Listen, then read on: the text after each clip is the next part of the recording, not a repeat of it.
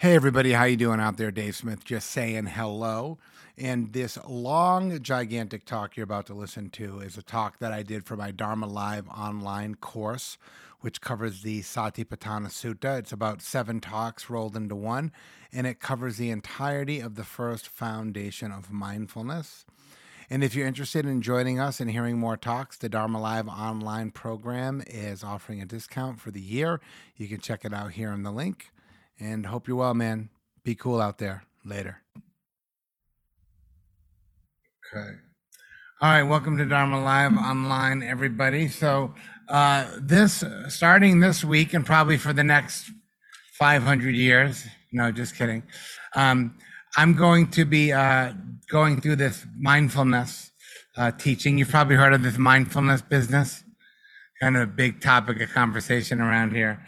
So using just two texts, if you, this is Joseph Goldstein's book on mindfulness. I highly recommend it if you don't have it.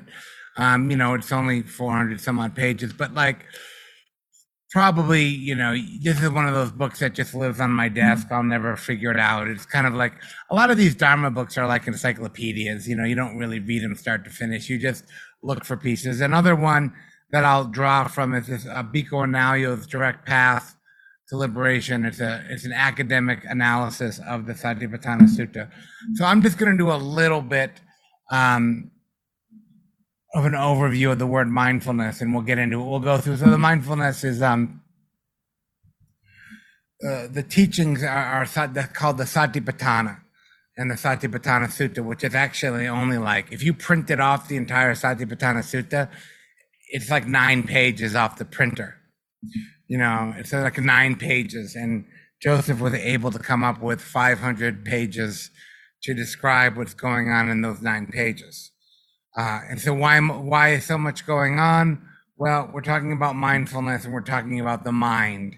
And as soon as we start having a conversation about the mind, it's a big topic. So to just kind of think about this word Satipatthana, that's the word they got mindfulness from.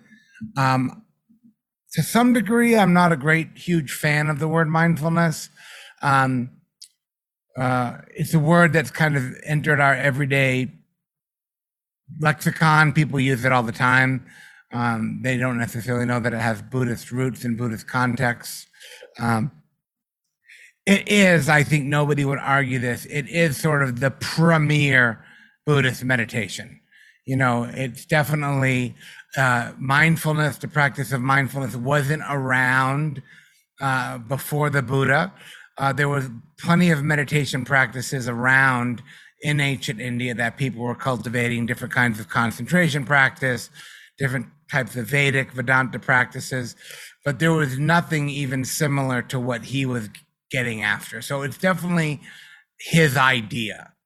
And it's really kind of, I think, probably the greatest contribution to human thought was the Buddha's Dharma. And it all starts with mindfulness. Another thing to just mention about mindfulness is there's nothing uniquely Buddhist about it. It's not like the Buddha invented it. So we just want to realize that everybody, every human, mindfulness is an innate capacity of the mind. It's something that minds can just simply do. Like even people who don't know anything about mindfulness, who don't have the practice of mindfulness, probably find themselves in many moments throughout the day where they're in the experience of mindfulness, but they just don't have any language for that. I hope that makes sense. It's not, I say all that to kind of reiterate that it's really not that special. It's just something that minds can be aware of themselves. That's more or less the whole gist of it, is that you can sit down quietly, and you've all done this. We can kind of focus a little bit. We can kind of pay attention to the present moment experience, and we can kind of notice that there's this cognitive process that is arising in the moment, that's always arising and passing away, and it can kind of be monitored. And as much as that's not really special, at the same time, it's pretty profound. It's actually one of those things. It's deeply ordinary and deeply profound, kind of at the same time. So let's just kind of talk about these words. There's two words, satipatthana. There's sati. So sati is the word where we get from mind, which is probably not a great translation. Sati means something like, it really means to remember. So it means to remember, it means to recognize, it means to recall or to recollect. Now, it doesn't mean remember as in memories, as I know that I have memories, I know that things have happened to me in the past, but it's more the cognitive function of remembering. So it's more of the short-term memory connotation rather than long stored memories. So the way that the mind operates is that, like, we want to actually, it's probably more in our favor to have better short-term memory than long-term memory, which is what's called procedural memory, is that I can in the context of, let's say, 2 or 3 or 5 minutes, I can remember, I can be aware of what's coming up in my mind, and I can make little selection points on whether or not I want to encourage or follow different habits of thought. And so that's really where our agency lies, is in this kind of present moment-ish. So the present moment, we could say, the last 10 seconds or the next 10 seconds. Or we could even say more like the last 5 minutes and the next 5 minutes. And if you think about it in that way, it's kind of interesting. If I lived my life somewhere in the arena of kind of being aware of what was going on in the last 5 minutes and a little bit aware of what I do in the next 5 minutes, if we could live inside that kind of experience, we'd probably be much better off. So we got to be careful that we don't think that the present moment is this short thing that's running 1,000 miles an hour that we have to try to pin down. It's more open. It's more relaxed. Does that make sense? We're not trying to we're not trying to become myopic. We're actually trying to become fullness of the mind. And the mind is full all the time. It's full of the past, it's full of the future, it's full of me, it's full of others, it's full. And so if I can be aware of what's going on in the context of that, I can make a better choice of, well, what is it that I want to do with my time right now? What kind of thoughts am I having? What kinds of thinking patterns am I having? Am I planning? Am I anxious? Am I catastrophizing? And then the question becomes, well, do I want to keep contributing to this?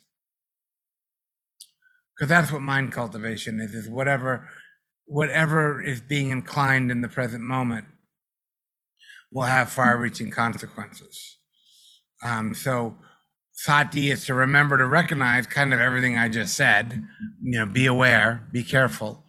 And also, thana means a ground or a foundation. And so what the Buddha does in the Satipatthana is he breaks up the human experience into 4 pathanas, which are basically really pragmatic, because he's trying to get us to be aware of these 4 things. First of all, the body. Can you be a little bit more aware of your body? Most people don't have a lot of embodied awareness. Be aware of our feeling tone, whether the present moment has a pleasant feeling or an unpleasant feeling or a neither or an indifferent feeling, or whether it's unpleasant, whether it's painful, whether it's uncomfortable. And then so we can be aware of the body, we can be aware of the feeling tone, we can be aware of the mind state, the state of the mind, the mental state, or the attitude of mind. And then we can be aware of sort of ideas or thought patterns or habits of thoughts. Now, over the next couple of weeks and maybe even months, I'll unpack those in more detail. But I think what the Buddha is getting after, and most of us recognize, is of those 4 things, we live inside our minds. We're always thinking way too much about everything all the time. That sort of especially the modern world. I mean, if you think about it, like we're really screwed nowadays. I mean, how much stuff was there really to think about in ancient India? You know, there wasn't a lot going on. And so for us to kind of cultivate the practice in modernity, man, there's just like a million things going on all the time, every moment, every second, 24-hour news cycle. It's kind of bonkers, actually. The fact that any of us would even try to sit still on a cushion for 20 minutes and try to pay attention to the breath and not expect ourselves to be bombarded with an array of fabulous and horrifying distractions. I mean, I think we all have to give ourselves a little bit of credit that we would even try to do something as seemingly foolish as paying attention to what's going on right now. I don't think we give ourselves much credit for that. So he's trying to say to be aware of the ground, or the body is arising, feelings are arising, mental states are arising, our ideas are arising. And if you just generally monitored those four things, you'd be better off, because that's what's happening right now, rather than, we mostly live in the minds, and when we live in the mind, we're very much future oriented. What does Dave Smith have to do right now? What do I have to do later? What do I have to do tomorrow? What do I have to do next week? I have too many things to do right now, too many things to do tomorrow, too many things to do next week. How am I going to do all these things? Too many things, not enough time. Too many things, not enough time. Right? And that's kind of like, I think if we're honest, that's most of what's front and center in our cognition. Got to do this, got to do that, got to get it done fast, got to get it done now. And that is so seductive and so hypnotic that I can do that and my body can sort of disappear. We're like walking around, we're like a head without a body. And so mindfulness says, well, wait a minute, there's actually a lot more going on right now. And so the primary shift that I want to point this out, because it's really mentioned. It's not mentioned in the Satipatthana, but it's huge within Buddhist thought, is that the shift that the Buddha is really trying to get us to make is being preoccupied with a place. He's trying to get us to make a shift from place to ground, right? So what is place and what is ground, and why should we make that shift? Place could be a lot of things. Place could be your job, your location, a status. It's where would I like to be in the world? We're always, a place to go, a vacation to go on, a job to have, a relationship to be in, a relationship to not be in. We're very preoccupied with getting to like a destination. I need to get to such and such destination. And when I get to such and such destination, I'll be happy. And until I arrive at this destination or I get to this place, I'm going to be a squirrel in a hamster cage running 1,000 miles an hour. And so that's that futuring. So he's saying that we're preoccupied with a place, with a destination, something to have, something to get, something to be. The version of me that I'm not right now, but that I would like to be later. And all the strategies and all the things I have to do to acquire that. And of course, as we all know, even if you get to something that even mimics this destination, it's not really good enough and you got to get to another one. You see what I mean? So he's saying that we delight and we revel and we consume and we're preoccupied with this entire place that we don't see this ground. The other word that's used here for ground is tana, as in Satipatthana, but it's also the same word in Paticca Samuppada, the ground of dependent arising or dependent origination, which is sort of just kind of a way of like what's actually happening right now. Now, I just got done teaching a retreat. I just sat for 7 days and was teaching a lot of this Mahasi Sayadaw methodology. And so another way to think about this, and of course we have to First of all, let me just say this entire Chasing the Place project is not bad or wrong. You should have some goals. You should have a destination that you would like to get to. There's nothing wrong with that. But if you look at it, if you use the analogy of like, there's a path that we're trying to follow and there's a view. So if I go for a hike, to climb to the top of a mountain, I need to be monitored. I need to keep my eye on the top of the mountain so I know I'm heading in the right direction.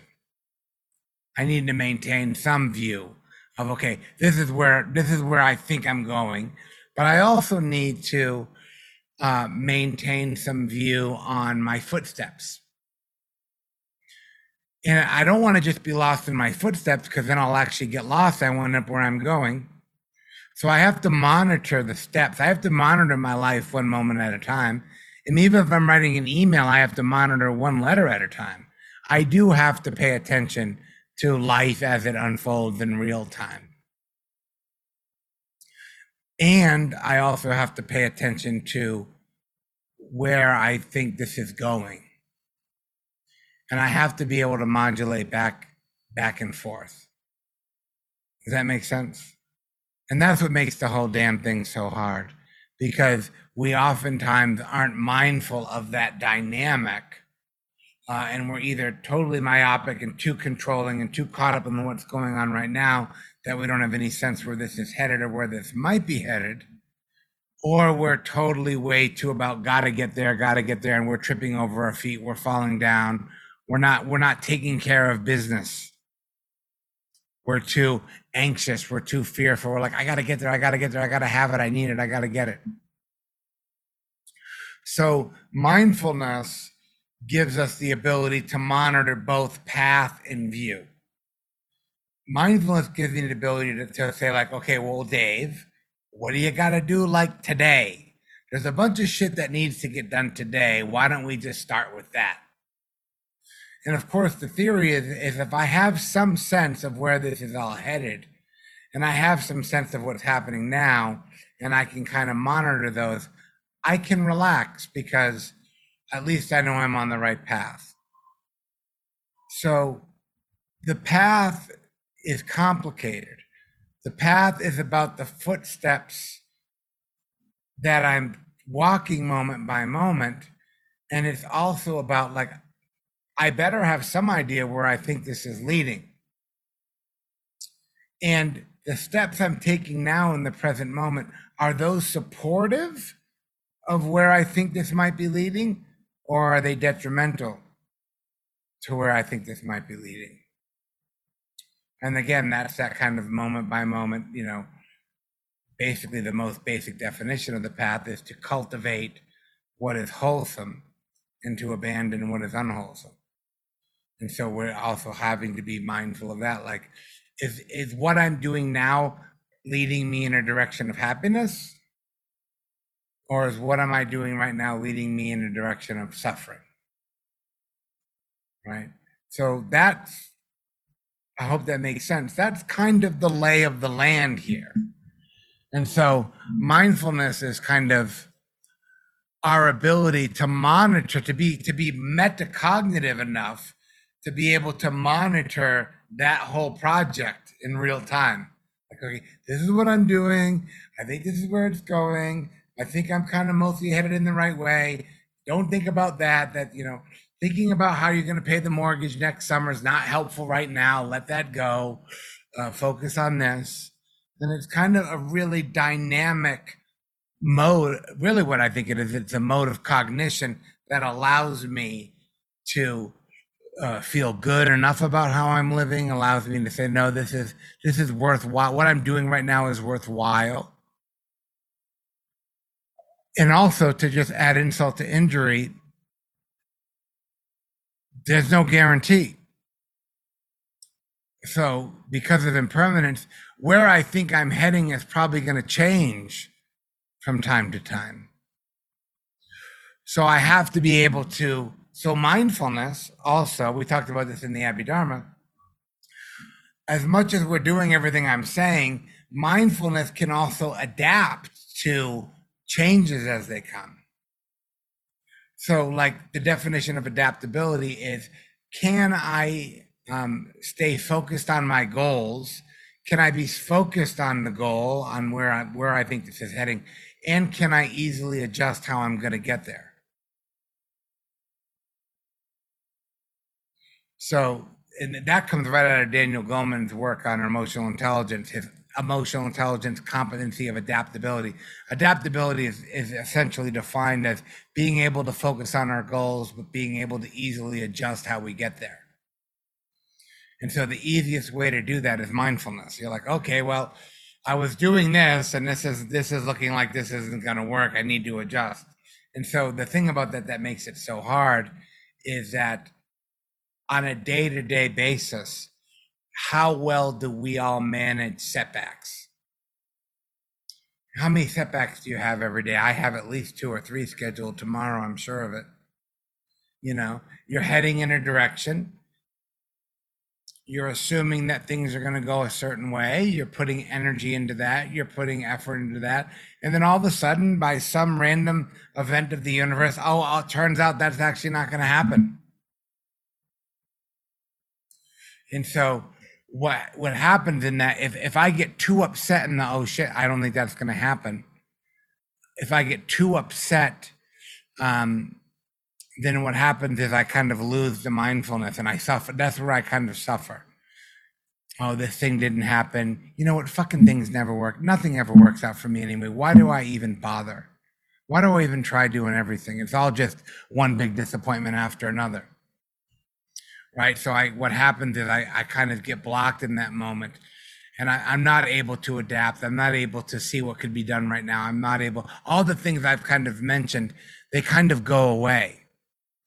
And then all I do is usually what happens to me is I usually fall into some kind of underlying narrative about Dave Smith being this person who all he does is have to deal with setbacks and how other people never do what they say they're going to do.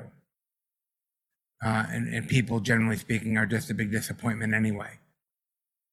And what's really going on is in this particular moment, something that I assumed or planned or anticipated would happen isn't going to happen. That's all that's really happening is this one little item. This person's not showing up for this meeting, okay, or this job, this retreat, this class isn't actually going to happen, and therefore the money associated with that's also not going to happen.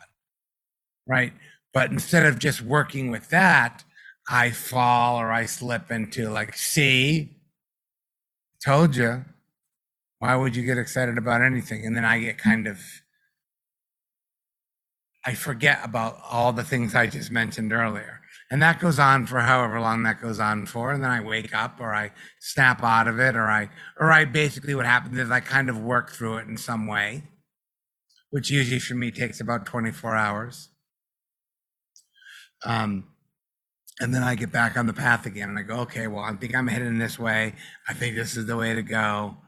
Let's get back. I mean, let's be honest, right? You have to keep going anyway. You get up every day and you fucking do it anyway, don't you? You know what I mean? You're going to do it anyway. You think you're not going to do it. You got to start with like, you know what? You're going to go to bed tonight. You're going to wake up tomorrow and you're going to be fucking back at it again. So how do you want to go about it? You know what I mean? You know, it's like we we're resilient, man. We do. Like, you know, we keep you have no choice. What are you going to do? You know what I mean? You can't sit in your closet and cry for eternity. You know, eventually you shake off the dust and you get up and you're all right, here we go. Let's get back to it. Let's get back to the next ass whooping that I'm going to get here, which is probably scheduled immediately. Right. So we really want to have mindfulness in its fullest form is our ability to kind of move through our world, through our experience with some capacity of like, okay, like I know where I'm headed. I think this is how I'm going to get there. And I'm going to fucking trip and fall 100 times or someone's going to pull out the rug out from underneath me. You know, I'm going to make plans and they're not all going to happen. I'm going to anticipate sources of income and they're not always going to come through. I have this job, maybe this job will end. We assume that everything that we have lined up is going to keep trucking on and on and on. And so we're not mindful of impermanence. We're not mindful of change. Right. So this is all in the ground.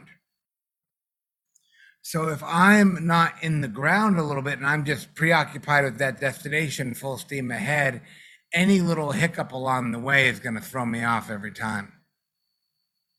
Right. This is why, again, we have to, that's probably good. We did the Abhidharma stuff before we do the Satipatthana, because we've already outlined there's 26 things going on here. Mindfulness is not a one thing. It's such a huge way of being. And you all have, whether you realize it or not, you all have way more of it than you think that you do. Because what you can't remember what it was like not having it. Like if we could do a little experiment and I could take Sonia or Anne or Dory and plug you back into your mind, and you had to go back into the mind that you were in 15 years ago, you know what you'd say? You'd say, get me fucking out of here. Yeah, like give me my new mind back. Like you don't know how good you got it now because the mind can't remember how bad it once was. Does that make sense? Like shit, maybe I could plug you into your mind like 18 months ago and you'd be like, okay. Give me so mindfulness is, if we really want to apply it towards science, which is probably a good move, mindfulness is a feature of evolution. Right? So we do evolve as a species. We know that. I don't think anybody here is going to argue with that. And so if we have a brain that can perform different tasks, then even in my lifetime, I'm growing old, but I'm also evolving. And what can evolve is my consciousness, my mental apparatus, my ability to navigate the world skillfully. It improves over time because we're cultivating this capacity of mindfulness. So, it's not like either you're mindful or you're not. It's not like mindfulness is like this. It's essentially undefinable because you're encouraging it and because you're valuing it and because you're trying to utilize it in some way, it is growing and it is developing and it is becoming more dynamic, more useful. So, the bad news here, and maybe the irritating thing, is I can't give you a measuring stick. There's no measuring stick that I can give you that you can measure. Yeah, okay, I got 9.6 mindfulness. It's like there's not that, right? And also we have to be very clear, and this is super counterintuitive. More mindfulness doesn't mean more pleasure doesn't mean more easier life for you. Right? And so the general measuring stick we have is that if I feel good, if I'm happy, then mindfulness is working. And if I'm unhappy, it's not. That you should, if there's any measuring stick you could chuck in the dumpster, it would be the feeling one. Well, I don't like how I feel. I'm feeling sad. I'm feeling confused. I'm feeling defeated yet once again. That just means that's what's happening right now. And mindfulness is a feature of experience that's giving you that data. So again, mindfulness doesn't really guarantee anything. The way to think about it probably most accurately is mindfulness is kind of like a mirror. And that's why I like the word reflection. Stephen Batchelor uses the word reflection almost always when he speaks of meditation. And I think that's a good word. We're reflecting. And what a mirror does is if you have a clear mirror, any object that goes in front of that mirror gets reflected totally. The mirror doesn't pick and choose what objects it reflects accurately and which ones it doesn't reflect accurately. The mirror just says, this is what it is, that is dog poop on the floor, that is that, it's just, it is, I hate the statement, but it is what it is. And so what we want is we want our mindfulness to be as clear as possible and as ability to reflect back to us. But most of us, if we're honest, we have one of those like those carnival mirrors. Those carnival mirrors are all twisted up, and that's kind of what we really got. So and so what we do is when we like what we see, when we like what's in the reflection, we project qualities onto it that aren't there because we want to have it. It will be so nice when I have it. And if we don't like what the mind is reflecting back, we omit qualities that are on it because we don't want to see them. And that's actually cognitive science 101. Your mind does that all by yourself. Like, that's not your fault. You can't really do much about that. If you project and you omit, that's kind of perceptual theory 101. The mind is always projecting and omitting, saying I like that. So it's exaggerating what we like, and it's kind of minimizing or being in denial about what we don't like. So with mindfulness, we want to try to break these kind of bad psychological habits that are innate and that are just kind of biological. They just kind of came with the system. Like, you think about it, like 1,000 years ago, if you saw like something in nature that was edible, that was food, that would sustain you, of course you would want to project qualities on that. You say, oh yeah, that's good, let's get that one, we need that one. And we would do the same with things that didn't. So a lot of it has to do with survival. But how much have we evolved in the last 200 years? Probably not that much. How much has the world changed in the last 200 years? Oh my God. How much has the world changed in the last 5? So and Robert Wright says this in his book, Why Buddhism is True. I know I talk about that book a lot. I think it's so good. There's no way we're going to keep up. Like, we have been lapped 5,000 times by the Industrial Revolution. Right? Totally. That we actually honestly, truly believe that if we got what we wanted, we would be happy. And so part of what we want to try to do is like to really try to slow things down, to be in the ground of our experience more, to be more in our bodies, more in our feelings, more in our emotions. Right now it's like this, right now it's like this. And to some degree, we want to question the data that the mind gives us. That kind of, the mind in this way, a lot of times it's kind of like a destructive, bottomless social media news feed. The mind is just, you ever notice it's just like a running teleprompter that's telling you this is what's happening right now, this is what's happening right now, this is what's happening right now, this is how well you're not handling it. How come you're not handling it so well? You should be able to handle this better. What's the matter with you? Right? We want to really try to stay away from being hypnotized so constantly by what it is that arises in the mind stream. And that's why we have these heart qualities. We have, all these dharmic kindness and compassion and gratitude, all these heart-based qualities that help us stay more connected to experience, so we don't project into our greatest fears and our biggest angers and don't become flooded and overwhelmed by destructive emotions. So I'm going to pause right there because I'll go on. And I've already had one iced coffee relatively recently. But I hope that's helpful, because I really, the tendency, I think, is people want to simplify mindfulness, but I'm not interested in simplifying. I want to make it as complicated as possible, because it is complicated.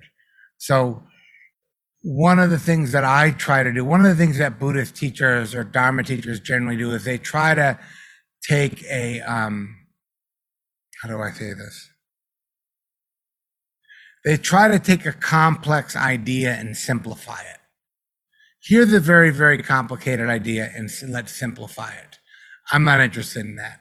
I'm interested in let's take a very simple idea and make it as complicated as possible. Which I know is probably like, you're like, what? But that's actually probably more likely what's happening. I'm definitely not a reductionist. Like, I think there's an idea there. And of course, it's nice. It's a polite thing to want to do as a teacher. Let's take this really, really complicated thing and try to get it as simple as possible.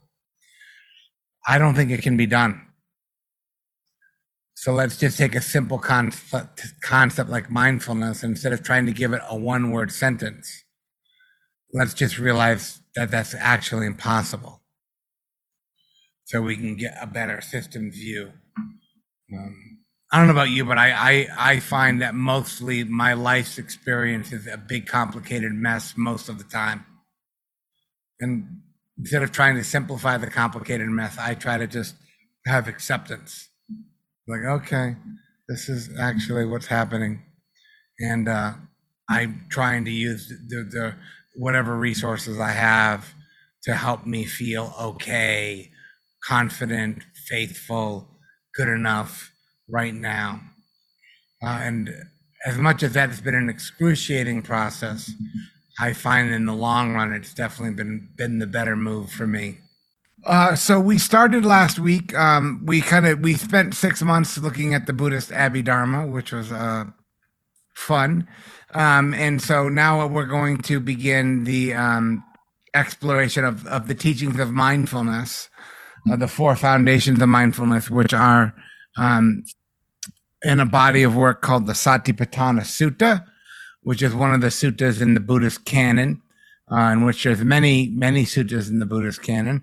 Probably at this stage of the game, where we are in the popularity of mindfulness, it's probably the most famous and most referred to teaching in the entire Buddhist canon. So a sutta just means a Buddhist teaching.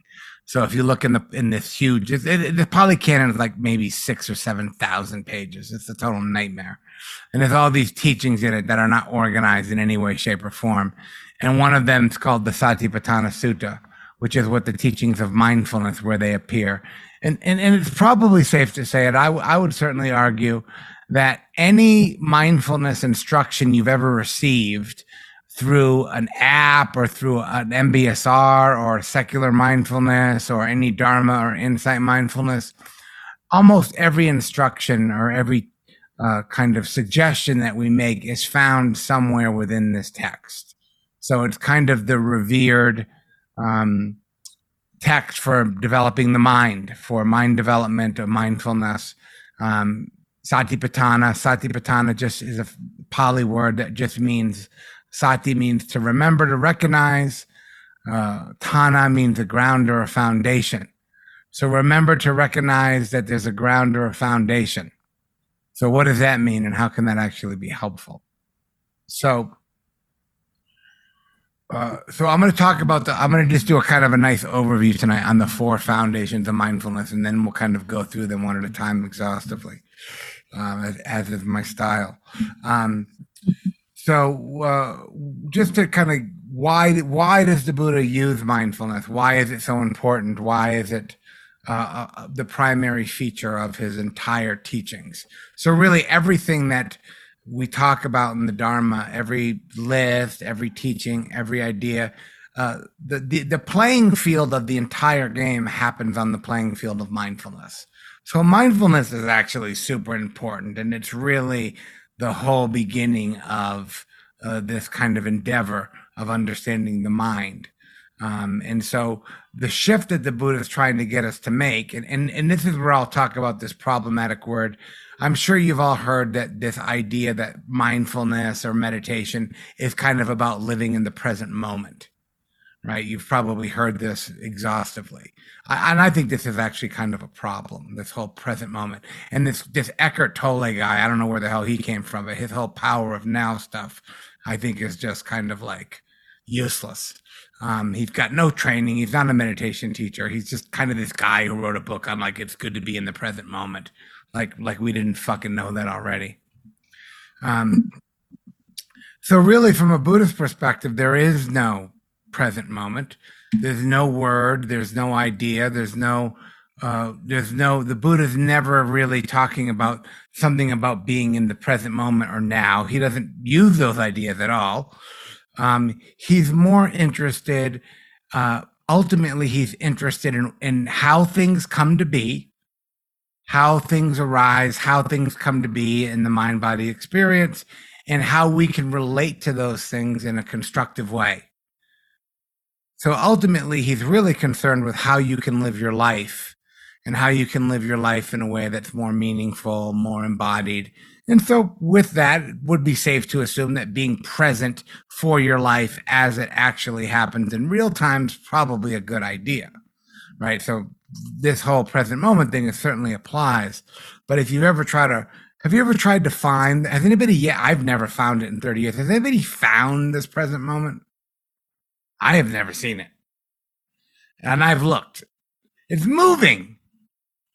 The whole thing is moving. And a lot of times it's moving really fast. So we're just trying to get into a ground. So what does he mean by ground, and why is that important?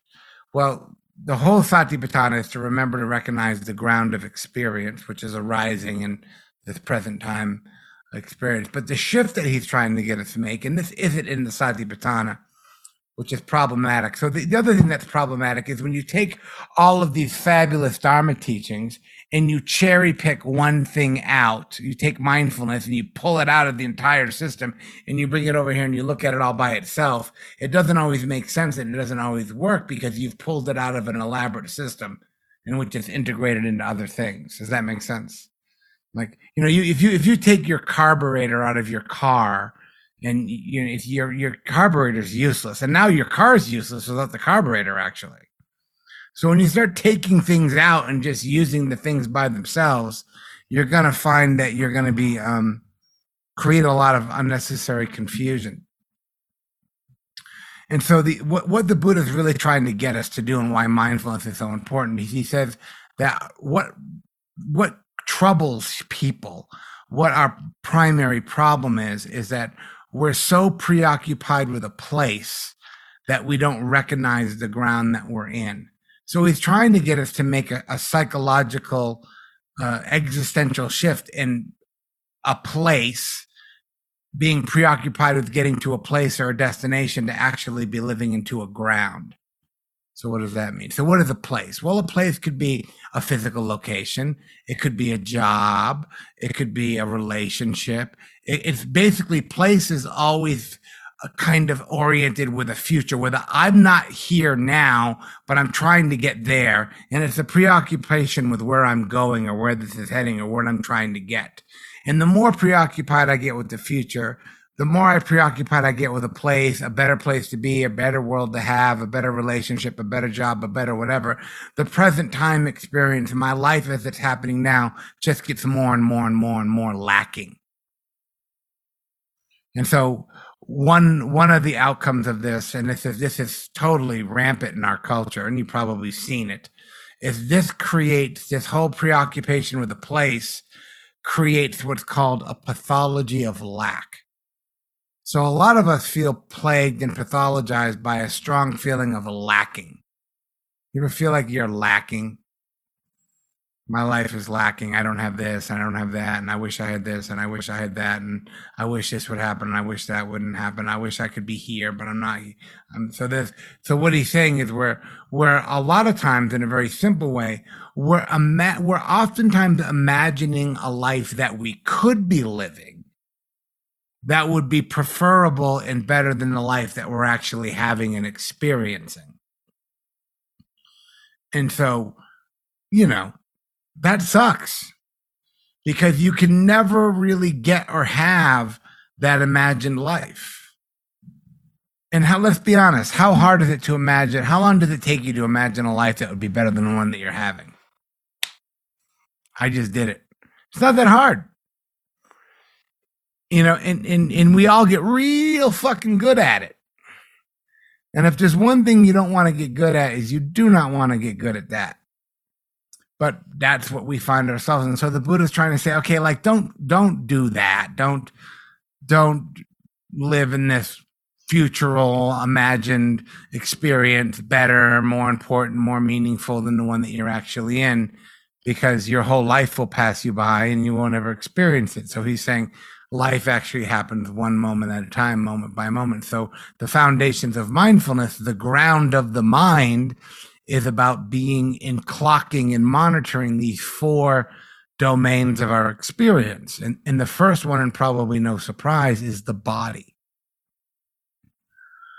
You live inside of your body. Your body is ground zero. Your body is the vehicle in which you navigate the world in. And if we really think about it, and I'll admit to it, like most of us, we think we don't like ourselves. Like that's our problem. We don't like ourselves, but a lot of us just don't like our bodies. I don't like the age of my body. I don't like the size of my body. I don't like the shape of my body. I don't like all kinds of shit about my body, the sexuality of my body, the lack of the sexuality of my body, the over-sexuality of my body, the body, the body, the body, the body. Fucking body's slowing me down. And if you think about it, how many hours of your day, I mean, at least a third of your day is about taking care of the body. First, you're supposed to sleep for fucking 8 hours, so that's out. There's 8 hours just gone for the body. You got to take a shower, you got to eat. I mean, half of your day is just dealing with the demands of the physical body.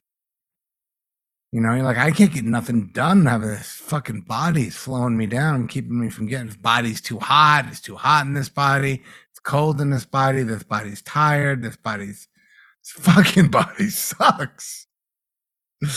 Right? But we have no idea. Maybe we do, but we don't realize that it's like that's a huge problem right there. Is this kind of, so he's trying to say, so the whole first foundation of mindfulness teachings, we'll go through them one at a time eventually, is about embodied awareness. So the Buddha is saying you need to be more embodied, which includes not just the body, but the 5 physical senses are part of the body. Smelling. Can you smell tomorrow? No. Can you taste yesterday? No. Can you hear 2 weeks ago? No. The body and its sensing experiences, this is where the now comes in. They're happening in real time. The body and the 5 senses happen in real time. And so it's probably a good idea to spend more time and more attention and more awareness. Sensory clarity, the great Shinzen Young talks about this, the Shinzen Young meditation master, like to really have more sensory clarity. Now we've been doing, my wife Shannon's been doing all this work on nature-based stuff. And there's actually and I just did a nature retreat with Mark Coleman. I mentioned that. There's all this boatload of research now, like one of the healthiest things you can do, one of the best things for your entire system is to go sit in nature for a couple hours. Like the natural world is so good for us because, first of all the distractions are removed and you're just fully mindful and in touch with your sensory experience. The sound of the nature, the birds, the crickets, the leaves, all that stuff. The smell of nature is usually pretty good. The whole thing is actually quite nice. And it's just so good for us to be in that experience. Now, go walk in nature for 2 hours and then come back and walk around Walmart for 2 hours and then ask yourself, which one do you prefer? All right. Hopefully not the Walmart. My 4-year-old son would rather walk around Walmart, but that's his problem. He's, he's a little craving machine. And so this is really where the Buddhist, so much of our mind development, if we go on retreats, if we sit every day. I mean, right, what's the first instruction? Literally the first instruction in the Satipatthana is breathe in and know that you're breathing in. When was the last time you actually breathed in and with mindfulness said to myself, I'm breathing in right now? That doesn't happen that often. Breathing out, I know that I'm breathing out right now. Hearing sounds, being in the sensory experience, even like a lot of people, even when we eat food, we're not necessarily that present. We're looking at a phone or we're watching TV. Sometimes it's like I eat so hurriedly and rushed. Someone asks me, what did you have for lunch? I'm like, I don't even fucking remember what I had for lunch. And it was 2 hours ago. I don't even know if I ate lunch, actually. right? Because we go mindless. We go into distraction, we go into imagination, we go into kind of alternative reality mode, and we just kind of don't pay attention to what's happening. And that's generally that's really what the Buddha's kind of getting at. I think when you're not paying attention to what's happening, what you're paying attention to is what else could be happening or should be happening, if only. And you kind of become hypnotized into that. And so there's a lot of suffering there, and there's a lot of lack there. There's all kinds of stuff there that's very unsatisfying. It might feel good whilst you're doing it at times, but for the most part, we find that entire endeavor to be totally, unsatisfying. So back to the body, back to the breath, and then he even goes further. He says, "Well, that's the first foundation of mindfulness. The second foundation of mindfulness is what's called Vedana, or feeling tone." And this is really where we get in trouble. He's trying to be monitored. How do I feel right now? Like in terms of just the pleasure pain dichotomy. Like, usually feeling tone is taught in three ways, which I would reject. I think it's a Western invention. Most of you have heard of it. There's pleasure, there's pleasant, unpleasant, and neutral. So you kind of get these three categories, which I think is it's definitely not in the Satipatthana. It's more of a feature of insight meditation in the last 50 years. It's the Buddha's not talking about these three options of either I like it, I don't like it, or I don't care. But there's pleasure and there's pain on a broad spectrum, on a wide spectrum, and then there's everything in the middle. And so the middle we could say is neutral, but it's more like indifferent, and it's more kind of a range of experience. And the theory, of course, and this is not that hard of a theory to grasp, is if I find the present moment experience to be unpleasant, then I wish for it to be gone. And if I find it to be pleasant or enjoyable, I wish for it to continue. And if I find it to be neither of those things, I usually just kind of space out and doom scroll and eat sugar and carbs and just kind of like whatever. I'm not really engaged. I'm kind of just in this foggy, indifferent, maybe I'm bored, I'm apathetic, I'm cynical, I just sort of don't care. Maybe I even get into despair. Life's just kind of this boring, mundane thing that you ever feel like life is this thing that you just need to get through? Like, oh man, when I get through this life thing, I can just die and be done with it. Like, really? That's the best you can do? And sometimes, honestly, that's the best I can do. So he's trying to get us to be aware of the general feeling hedonic tone that can be talked about. In a clinical sense, we would probably use this word, and I think this is a good word, affect. So when we touch the experience through our sensing experience, this word pasa means contact.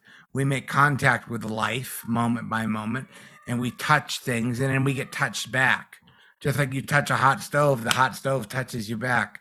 Life, the world, consciousness isn't like this thing in the back of the head. We're constantly touching experience, and we're being touched by experience. And being touched by experience is we're being touched in ways that are painful or pleasant or neither or anywhere in that entire spectrum. And the Buddha is saying, well, you need to be generally kind of aware of this feeling tonality, because it will be a predictor for many things. In many ways, primarily it will be a predictor for behavior. So if I don't like it, I'll push it away. If I like it, I'll grab at it. And this has all been really well defined and outlined in cognitive science research and evolutionary psychology. Robert Wright's book, Why Buddhism is True, does an unbelievable job in the first couple chapters of really teasing this out. Like, you can't help this. This is not your fault. This is built-in shit. You know what I mean? So the Buddha's like, yeah, this is built in. You better keep an eye on it, or it will go into autopilot. Now, that's what autopilot is. Autopilot is when we've just surrendered mindfulness, we've surrendered any sense of agency or authority, and we just think the goal of life is to get what I want and avoid what I don't want. and then we select the auto button pilot, and we just hastily, like a bull in a china closet, run through the world trying to get what we want, avoiding what we don't want, finding that we can't actually pull it off, and if we do, we're not fucking happy anyway. You know? So again, back to the place. I got to get to the good place. I got to get to the pleasant place and get rid of this unpleasant place. So he's saying, so these first two, the body and the feeling tones, are there. We inherit those. They're part of our biological evolutionary legacy. There's really not much you can do. Like when you bite into a bite of food, you don't sit there and think, is this pleasant? Do I like this? Do I not like this? I'm not really sure. You just know immediately. Veda and a feeling tone is immediate. And you really don't have a lot of agency over whether you like things or don't like things. You like what you like and you don't like what you don't like. And that just seems to be how it is, right? So we want to embrace these. We want to recognize these. We want to understand that this is built in, and we don't want to let this feeling tone, kind of instinct, reaction, habituation, impulse drive everything that we do. Now, the problem is the feeling tone is happy to drive everything for you. The feeling tone will say, fucking get out of the way, I got this. And anybody on the screen with addiction, which is more than, I know I'm not the only one here, knows what this is like. When you just put the autopilot selector on pleasure, pain, that's kind of what addiction is. You know what I mean? And you'll do anything to try to get that to work for you. And most of you have probably recognized that is a very futile endeavor. And then the third foundation of mindfulness, so they get a little more complicated as we go. So the body's sensing, not too complicated, feeling tone, a little more complicated, not too complicated. But then we get into mindfulness of mind, or mindfulness of chitta, which is really starting to be more aware of our mental states, or our mental attitudes, our dispositions, our perceptions, these kinds of things. Which is really where the liberation happens. This is where your agency begins. It's not in the body, it's not in the feelings, it's in the mind, it's in the chitta. This is where you can change your relationship. You can stop hating unpleasantness. You can notice, oh gee, when it's unpleasant, I hate it and I'm afraid of it. And we can say, okay, well, like, can I work with that? That's what mindfulness. Can I change the relationship to that? Can I bring in some kindness or some acceptance, or can I bring something else in here to mitigate this? So I'm not driven by, like, it would be something like state of mind. Mood would fit in here. The word mood doesn't fit in the Buddhist context so well, but this is where it would fit. We all know this word mood. And this really, these mind states that we get into are really, really important. And without mindfulness, you're never going to be able to detect them. Like, just as the Buddha says in the Satipatthana, he says, when the meditator has anger in their mind, they know, I have anger in my mind right now. When the meditator knows, I have greed in my mind right now, it's in my mind. Anger is in my mind. Resentment is in my mind. Grumpiness is in my mind. Irritation is in my mind right now. Now, if I don't know that, then what happens is, if I can't detect the inner landscape of my mind state, then I take that mind state and I project it onto reality. So if I'm irritated, and I don't know that I'm irritated, and I don't have any mind training, I project that irritation on the world, and then I look around for what is the source of my irritation, and then I try to fix it, try to change it, try to avoid it, try to control it, try to blame it. Go, I feel this. You made me feel this way. And what we do is we blame the world, people, circumstances for how we feel. You've probably seen people do this. It's kind of what people do. And so that's just completely blind, sandbagged, no self-awareness, no interest, or no ability to take any responsibility for our mind states, for our attitudes, for our dispositions. And so and this is where mindfulness becomes amazing. And you've probably all seen this. You can get caught up in this stuff. You can recognize it and you can overcome it. I mean, if you have a quote unquote bad attitude and know that you have a bad attitude, it's not that hard to change your attitude, is it? It's like you can these mind states, these attitudes of minds. This is what when the Buddha or when the neuroscientists talk about neuroplastic, this is what they're talking about. The way that I'm perceiving experience. So I'm in a lot of pain, I'm in a lot of unpleasantness. That's going to put anger and irritation in the mind, and I can overcome that in a moment of experience. This is like totally profound.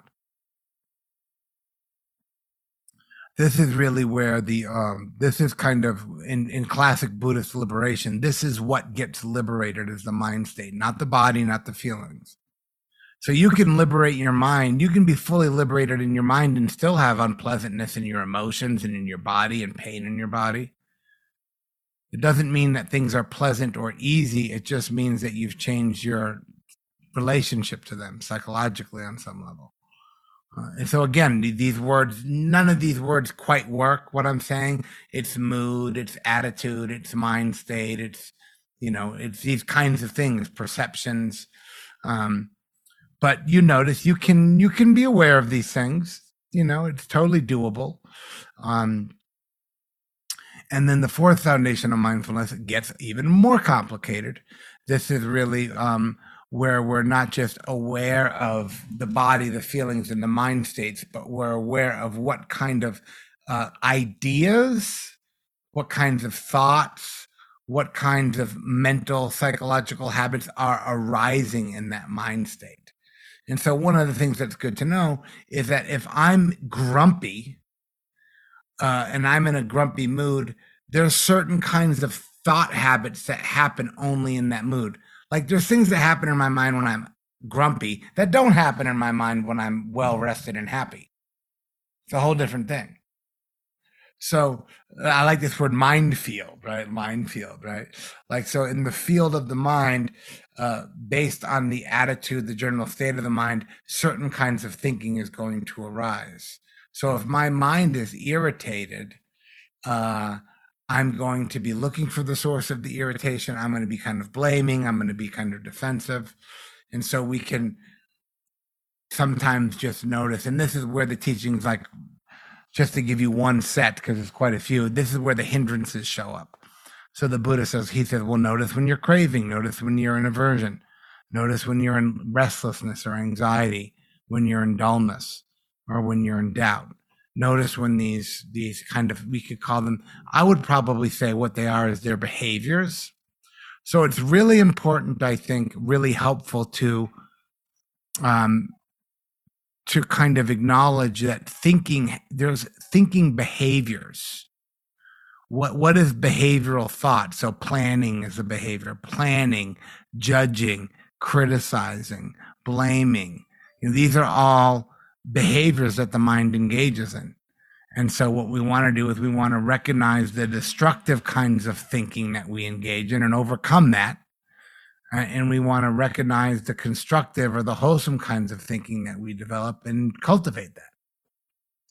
So you see how each one gets a little bit more complicated, but really the sweet spot is really trying to have a general awareness as a kind of something that you carry around with you, is a general awareness and a general ability to kind of be monitoring or aware of or mindful of the general attitude, the disposition, the perception of the mind, and noticing that without awareness of that, you're going to be dictated by that. That's going to drive behavior. It's going to drive thought. And that can go on without your awareness or really your permission. Have you noticed your mind does not need permission from you to do anything at all, really? My mind never checks in me, says, Dave, I got a really bad idea. I'm going to do some real stupid shit right now. I just would like you to co-sign this for me. It never fucking checks in. It just does stupid shit. And then blames me later for the stupid shit it does. You ever do something really stupid and your mind goes to you, I wouldn't have fucking done that if I was you. And I'm like, asshole, it was your idea. Right? As Joseph Goldstein loves to say, the mind has no pride. No pride. It's fickle. It's childlike. It's like, well, I mean, you probably shouldn't have done that. I don't know what you were thinking. I mean, how many times are you going to do that? I mean, you said you weren't going to do that anymore. You just did it again. You must be stupid, not paying attention. It's like, wait a minute, like who's talking in here? It's like the mind, there's one microphone and like 1,000 voices fighting over like the microphone. It's like, you want to be, mindfulness is just watching who gets on the mic. And so don't fucking let that guy on the mic. That guy's got to go. And so the Buddha actually talks about mindfulness as the guardian. It watches, it's the gatekeeper. It watches what comes in and says, no, don't let that in. Don't be careful what comes in. Because what happens is when these destructive forces come into the mind, what happens is the mind gets corrupted by these forces, ultimately in a simple way by greed, hatred, and confusion. It gets corrupted. And then once the mind becomes corrupted, then we kind of go through that for a little while until we work through it. Thank God impermanence happens. You can't be in a destructive mind state for too long. It eventually will have to kind of die on its own, and then you wake up and go, that was weird. That was a weird couple of hours right there. It's like I do this sometimes. I have habits. The problem is I have habits. I'll get up in the morning and I'll just do this. And I'll be like, why am I doing this? There's nothing in here I want to see. And then I'll put it down, and 2 minutes later, I'll pick it back up again. I'm like, I just put this down. Like, just not much in 2 minutes. I know a lot of stuff changes online, but my YouTube feed's not going to be much different 2 minutes from now than it is right now. Is it really? Probably not. Or like in the last 2 minutes, did I really think I got another important email in the last 2 minutes that I fucking need to check right now? And it's like, yeah, I do. And I'm so disappointed when there isn't one. Or it's like a shitty one. It's like a one from like Tractor Supply or some bullshit place that got my email. So, you got to have a sense of humor about this stuff. So let's do a practice of this, really working with the third foundation of mindfulness. And now, just because I've kind of drilled down on it a little bit, I'll do some light instructions that you've done before. This kind of, am I waiting for something to happen? Am I waiting for something to go away? And really trying to really focus on being grounded, being embodied in our experience, and noticing when you kind of move beyond that and you get caught up in, well, where's the place I want to be? Whether it's a meeting tomorrow or something that you have to do next week. The mind is a great time traveler. I mean, that's what it does. It time travels, looking for a better time and a better place to be in. And it's never happy with this one.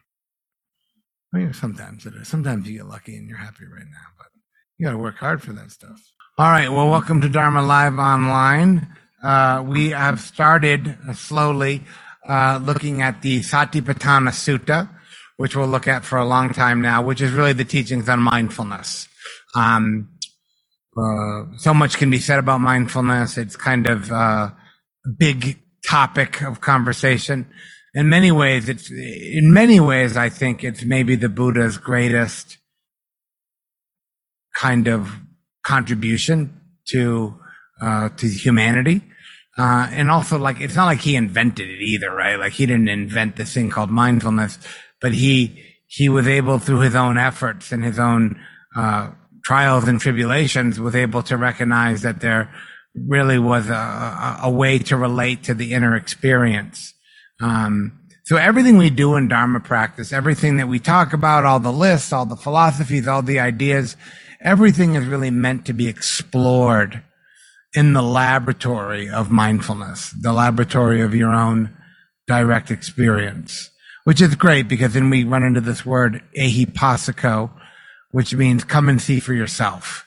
So the Buddha is basically saying right out of the gate, which makes him very much not a religious figure, because what he's saying is sit down, observe your mind, observe your experience, and here's some suggestions. And if you find what I suggest, if you find some of the teachings that I provide to be beneficial and to be useful, then have at it, cultivate that. And if you find anything that I've said or have taught or said to be that you don't recognize or you don't find any value in it, don't worry about it. Now that is, religion is usually not in the business of presenting ideas in that kind of way. If you don't like some of this, don't worry about it, So tonight we're going to look at, the direct path. So mindfulness is taught as, ekamaga, which means direct path one way. And this actually is controversial for me. What I'm going to talk about tonight, I'm actually not a huge fan of. And I'll tell you why. And so the way that the Satipatthana is organized is that there's the direct path, there's the definite, this is what the path is, and then there's a definition of what it is, and then there's this refrain. I'll do the refrain next week. So it's a very highly organized, very highly structured text. There's no other text in the Pali Canon that's as structured as this one, which probably means it's been worked over and been developed over time. So he says this, and a lot of suttas begin with "thus I have heard." So when the Buddha died and they wanted to memorize his teachings, one of his primary students, Ananda, would always start off with this one saying, "Thus I have heard," which basically means I was with the Buddha one time and this is what he said. On the occasion, the Buddha was living in Kuru County at the town of Kurus, named in Kamasadama. There he addressed the group of monks. And so he basically says he was with these guys and this is what he said. He said, "Monks, this is the direct path of liberation of all beings, for the surmounting of sorrow and lamentation, for the disappearance of dukkha and discontent, for acquiring the true method, for the realization of nibbana, namely the four satipatthanas." So I don't actually like this definition. And I think it causes a lot of unintended consequences. For example, when I hear that this path, so basically what I hear is if I develop this path correctly, these are the things that are going to happen. The surmounting of sorrow and lamentation. I don't use the word lamentation very much, but to me, sorrow, is very much correlated to the emotion of sadness. I would correlate, am I not alone on that? Would you mostly correlate sorrow and sadness? So I read that and I go, okay, cool. If I do mindfulness correct, no more sadness. Fucking sign me up. For the disappearance of dukkha, when this is the Analayo version, so this is actually his translation. There's many translations. And I don't think dukkha is going away, and discontent, for acquiring the true method, for the realization of nibbana, namely the four satipatthanas. So I think that we have to, again, and I'll take the Buddha's words to heart here. I actually take a great deal of issue with what is being said here, because I've been at this for a long time and I still get sad. I still feel discontent. Basically, if I read this text and I stand it up against my own experience, either I'm put in the tough position where I either need to reject the text on some level, or I just have to realize that I fucking clearly have not gotten it right. And so I think I'm going to go with the rejecting of the text a little bit here, because I don't think it's really healthy or helpful for me to think that I have somehow done this incorrectly. And also the idea is, and this is where it gets very academically controversial, is we don't know if this is actually what he said. And this text has been worked over to some great degree, and it's certainly in favor of a monastic life. So I'm just going to politely put that aside for now. I'm not going to dig into that too much. We can talk about this more if you like. So basically, the beginning of the Satipatthana starts off with a stanza that I take great, I have great conflict with. But then he goes on to define it, which is a little bit more easy. So he tells you what the path is, and then he defines it. He says, well, here's really what I'm talking about. So he says, what are the four? What are these four satipatthanas? In regards to the body, the practitioner abides in contemplating the body, diligently, clear knowing, and mindful, free from discontent in regards to the world. So that's the first foundation of mindfulness, the body. Now here's the Buddha's repetition. In regard to feelings, the practitioner abides contemplating feelings, diligently, clear knowing, and mindful, free from discontent and desires in regards to the world. In regards to mind, abiding contemplating the mind, diligent, clear knowing, and mindful, free from desire and discontent to the regards to the world.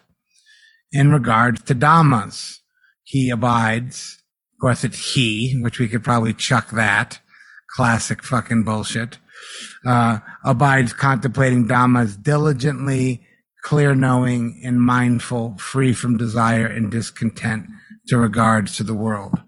So what I really want to do is I want to attack these four words that you probably heard me say quite a bit here. I'm going to write them down so I don't have to keep going back to the text. So we have the word contemplate, which is a good word. We have the word diligent, which I take issue with. Clear knowing, mindful, and free from desire and discontent. So let's just kind of like go through these a little bit.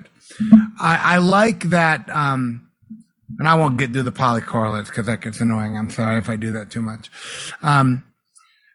Contemplate. I like that Biko Analayu uses the word contemplation. I think the word contemplation is actually a much better word than meditation. I actually think we could do without this word meditation and we'd all be better off. So if you go to a college or a university and you study, religion or Buddhism or Christianity, you're studying what are called contemplative traditions in an academic sense. You're not really studying religion. And contemplation is rich within the world, but contemplate means to kind of, from a Buddhist perspective, is to repeatedly look at. When I'm contemplating something, it's not that I'm thinking about it. I'm contemplating it. I'm reviewing it. I'm looking at it over and over and over again. So I'm looking at the body, what's going on in the body, what's going on in the breath. We all know this is the first foundation of mindfulness, contemplation of the body. And in weeks ahead, I'll go through all the body contemplations, the 32 anatomical parts, the death of the body, the aging of the body. But I think a lot of us, if we probably are honest with ourselves, most of us don't have a fabulous relationship with our bodies. Does anybody have anything about your body you sort of don't like? I've got a pretty attractive list of shit around my body I would like to be different. You know, the way the body looks, the size of the body, the age of the body, the sexuality of the body. I mean, a lot of us is like, if we really get honest, is like, fucking hate this body. You know, and at the same time, without it, I wouldn't get anything done. The mind would be useless without the body. So it's interesting. So this word contemplate is a good word. I think that's a better word than meditation. And I like that Biko Analayu chooses to use it. But then he uses this word diligent, which I don't like. I don't think it's actually I think it's a poor translation on his part. Dare I criticize Biko Analayu? Because diligent, the word diligent for me, I don't know about you, what's baked into that word is a kind of striving. A diligent, like I think of like a diligent soldier or a diligent person as somebody who's like got a lot of striving and a lot of kind of almost even a bit of aggression. The other word that would probably fit here actually better is care. Now, I find it to be more useful to contemplate with care than I do to contemplate with diligence. Right? Care, or even a bit, one of the other translations that's really quite accurate is enthusiasm. contemplating the body with enthusiasm, with care. So now we're talking about a quality of like so we're not just contemplating, but how are we contemplating? Is there a sense of care, a sense of enthusiasm, a kind of positivity, we would say? To me, diligence doesn't necessarily have a positive tonation to it. In fact, I hear the word, for me, and it's just me, we all experience language very personally, but for me, it's a bit negative. But really to contemplate with care, with enthusiasm, with willingness, with some degree of like interest, these kinds of words. Clear knowing. Now, this is an interesting word, sampajano. I actually drilled down with this one with my friend John Peacock, who's a Pali scholar, about like what clear knowing feels like, kind of vague, right? What is clear knowing? If I was clearly knowing something, how would I know that I'm clearly knowing it, as opposed to not clearly knowing it? And so another way to talk about it would be direct knowing. Another way to talk about it that might be most useful is when we talk about the present moment, which, is a word I'm not a huge fan of. That's what we're after. Direct knowing is to know experience directly, in tune with it in the moment that you're making contact, in the moment that it arises, in the moment that and he says, breathe in, know you're breathing in. When I know I'm breathing in right now, you can do it right now. You have to directly know the in-breath as the in-breath. You directly know it right now because it's right here. So this clear knowing, this direct knowing, and I think direct knowing is actually better because we know our experience directly. Directly is here and now. So what is the body like here and now? What are the feelings like here and now? And what it does is it really tries to get us to have a more embodied relationship with experience. So I think when they use this word present moment, which is a word I'm sure you've heard meditation people use, and we're not going to get rid of it, so I'm not even going to try. That's that part of Satipatthana, is that there's a way in which I can contemplate the body with care, with attention, and I can contemplate it directly. So those are really the defining terms. Is the Buddhist giving us the definition of, well, here's how you do it. Kind of contemplation of the body with a bit of care, discipline, maybe we could even say, clearly knowing, directly knowing the body as it is. The body is like this right now. Sound is like this right now. Maybe you can hear my dog barking his freaking head off out there. Probably chasing after my poor chicken. And so that's what that's all about. And then mindful, that word mindful in there, I think that's kind of a bit. I don't know about you, but one of my pet peeves is when people define a word with the word.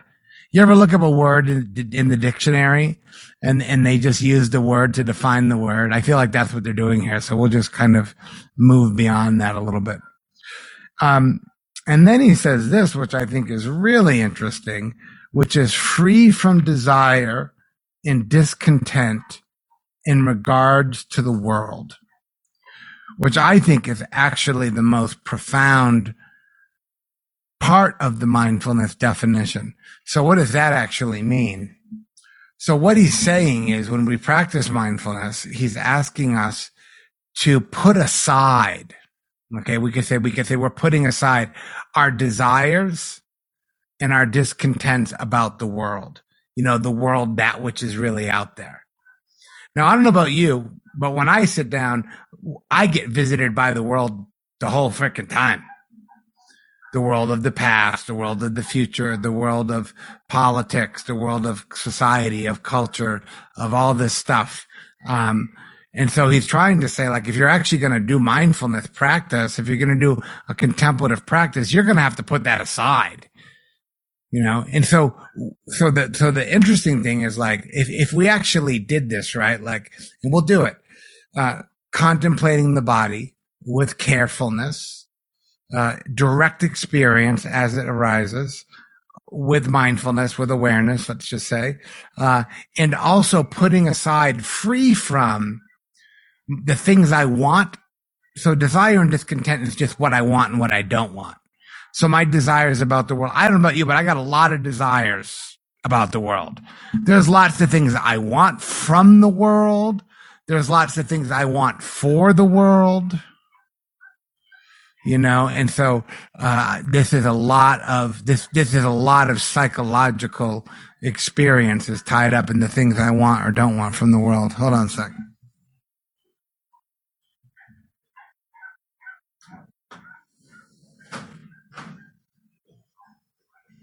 As I'm sitting here teaching my Dharma class on Wednesday night, I'm fantasizing about shooting my dog from the window up here so he'll stop barking. Yeah. I mean, I wouldn't really do it, but talk about discontent in regards to the world. I wish the dog would shut the fuck up. There's some discontent in regards to the world, right? So this is a big ask, dude. Like, you really want me to sit here? And first of all, even if I wanted to, I'm not even sure I can put aside my desires and discontents in regards to the world. So, so really these definitions is like, Goldstein talks about it in his book, but this is, I think this is a bit interesting and a little bit annoying, as you all are painfully aware. Mindfulness is like really popular. But have you heard anybody talk about what I just talked about? Have you heard this teaching before? I mean, it's right front and center in the mindfulness teachings where he's defining you. Here's how, kind of almost nuts and bolts, almost like here's what you do with your mind if you're going to even try to do this whole mindfulness thing. Contemplation with some care and attention, direct experience, awareness of what's going on in that context, and then putting aside your desires and discontents for the regards to the world. Another way to say that would be actually pointing to the hindrances. Another way to say desires and discontents is craving and aversion. This kind of way in which, and nobody to blame here, I'm certainly dictated by it, but my mind is largely conditioned. And to some degree, I still believe that the goal of life is for me to get the things that I want from the world and to avoid the things I don't want from the world. Like, that's kind of when I wake up every day, that's kind of on my fucking schedule, whether I realize it or not. Like, what am I going to get today and what am I going to avoid today? Did you have any getting and avoiding wishes today? Right. So, how do you do that? What is he really getting at here? And I think what he's getting at, and I think the Buddha was a bit of an ironic person in that sense. I think what he's trying to say is that the reason why that might, so whether we can do it or not do it, let's just put that aside. Like, whether we can perform that task, whether we have the technical capabilities of even doing that, like, whatever. But what if we did, as we can in moments, what would be the benefit? What would be the outcome of that? Well, if I was able to perform that task, then I'm being introduced to an entirely world of my inner experience. Right? Which is, I think, really when we talk about the Dharma, in many, many ways, the Buddha is offering us a kind of exploration of the inner experience. And so, if I'm going to even be interested in that project, I'm going to have to be putting aside some of my desires and discontents in regards to the world and really seeing that, like, this is an inside job. Happiness is an inside job. If you look even at happiness research, the Greater Good Science Center has a bunch of good stuff on this. Happiness is not about getting what you want from the world. And this has been well documented in cognitive science. I mean, the research on this is astounding, because there are people in our society and our culture, I'm sure you know some of them, who have gotten everything you could ever want from the world. All the money, all the cars, all the this, all that, the neighborhoods, all the houses, all the bullshit that we see people get. By and large, they're not really that happy. So, even if you succeed at a seemingly impossible task, chances are it's not going to pay off. So maybe we need to kind of figure out, do we need to reject that entire project, or what's going on there? And so it's not about getting what I want from the world, but it's the quality of experience that I bring to the world. What am I bringing to the world? In my own humanness. Am I an easy person to be around? Am I a friendly person to be around? Am I kind? Am I considerate? Am I generous? Do people generally prefer to be in my presence, or do people generally prefer that I kind of go away? And that's an inside job. And so, and a lot of it is, a lot of people, and this makes me sad to say, they do this, put aside the desire, discontent. They actually look inside their experience and they don't like what they see. Some of you probably have seen this in your practice. If you've been at practice for a while, at some point, probably sooner than later, you're going to be introduced to features of yourself, of your mind, of your heart, that you're going to be not thrilled about. And so this is really where the work begins. This is where the inner transformation begins. It's like, okay, I don't want to be dictated by this feeling, by this thought, by this narrative. And so that's really the Dharma project, is this contemplative way of working with our experience. So we apply what I just said towards the body.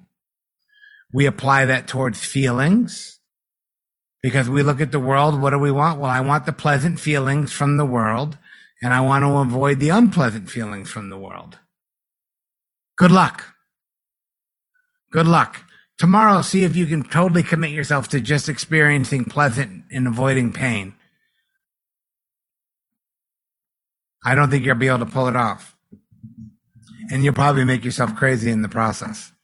So we apply these definitions to the body experience, to the feeling tonality, the hedonic tone, noticing that we desire pleasant feelings and we feel discontent around unpleasantness. That's not our fault.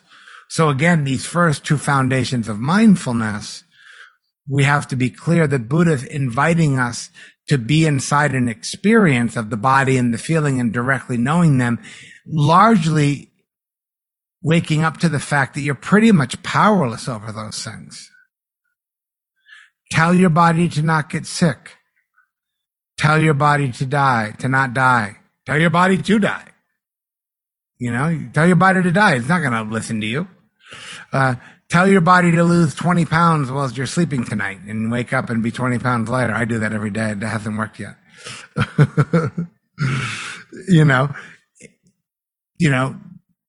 Tell your body to enjoy a taste that you don't like. Bite into a delicious piece of pizza and tell your feeling tone not to like it. So this is kind of our evolutionary inheritance. You inherited the body, the planet that we live on. I know you think you were born by your mom and dad, which you were, but the planet Earth actually made us, which is fucking trippy if you think about it. If you believe in science, of course.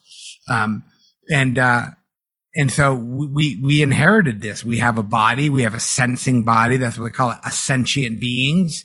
Sometimes people used to say this word, they use this word sentient being in Buddhism, which I always thought was a dumb word until I realized it just means sensing. We have senses, 5 physical senses in the body. We have feelings. And, I think a lot of times the problem is we become disembodied. We cut off from that. We go into the past. We go into the future. We go into our psychological experience for some kind of consolation, because we want to be out of the unpleasantness and the difficulty of the body and the feelings, which simply cannot be done. Now, you have some control over it. You can eat carbs and sugar and that feels good for a minute. You can do drugs. I definitely tried to out-drug the body system and found that it didn't work. I'm sure I know some of you have tried as well. It does work for a little bit. But then it actually creates more problems than it solved. So these first two are really, really important. And that's why they're the first two foundations of mindfulness, because Buddha's trying to get us to like live in the present, to be in the body, to cultivate a caring, kind relationship to the body, to actually have maybe a bit of gratitude, dare I say, for the body. Right? And so those are the first two foundations of mindfulness. And then he starts to get into the third and fourth foundation of mindfulness. This is where you have a bit of influence, is the word I would use. So the mental state, the chitta. Now the word chitta, you probably, if you listen to my podcast or have followed me a bit, I've said endlessly speaking about this word, because I think it's one of the most important terms and ideas in the entire Buddhist canon. This idea of chitta, or mind, or we would say heart mind, in very everyday terms or science-based terms, the entire cognitive emotional process, which arises and passes away all of the time.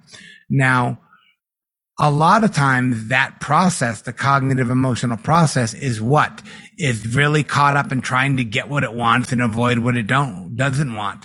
The chitta is largely trying to acquire the desires and avoid the discontents in regards to the world. Right? So, this is what we would call it. We could call it, there's a couple words we could use. We could say it's the mental state. What is the state of the mind, which is pretty good. The state of a union. What is the state of the mind right now?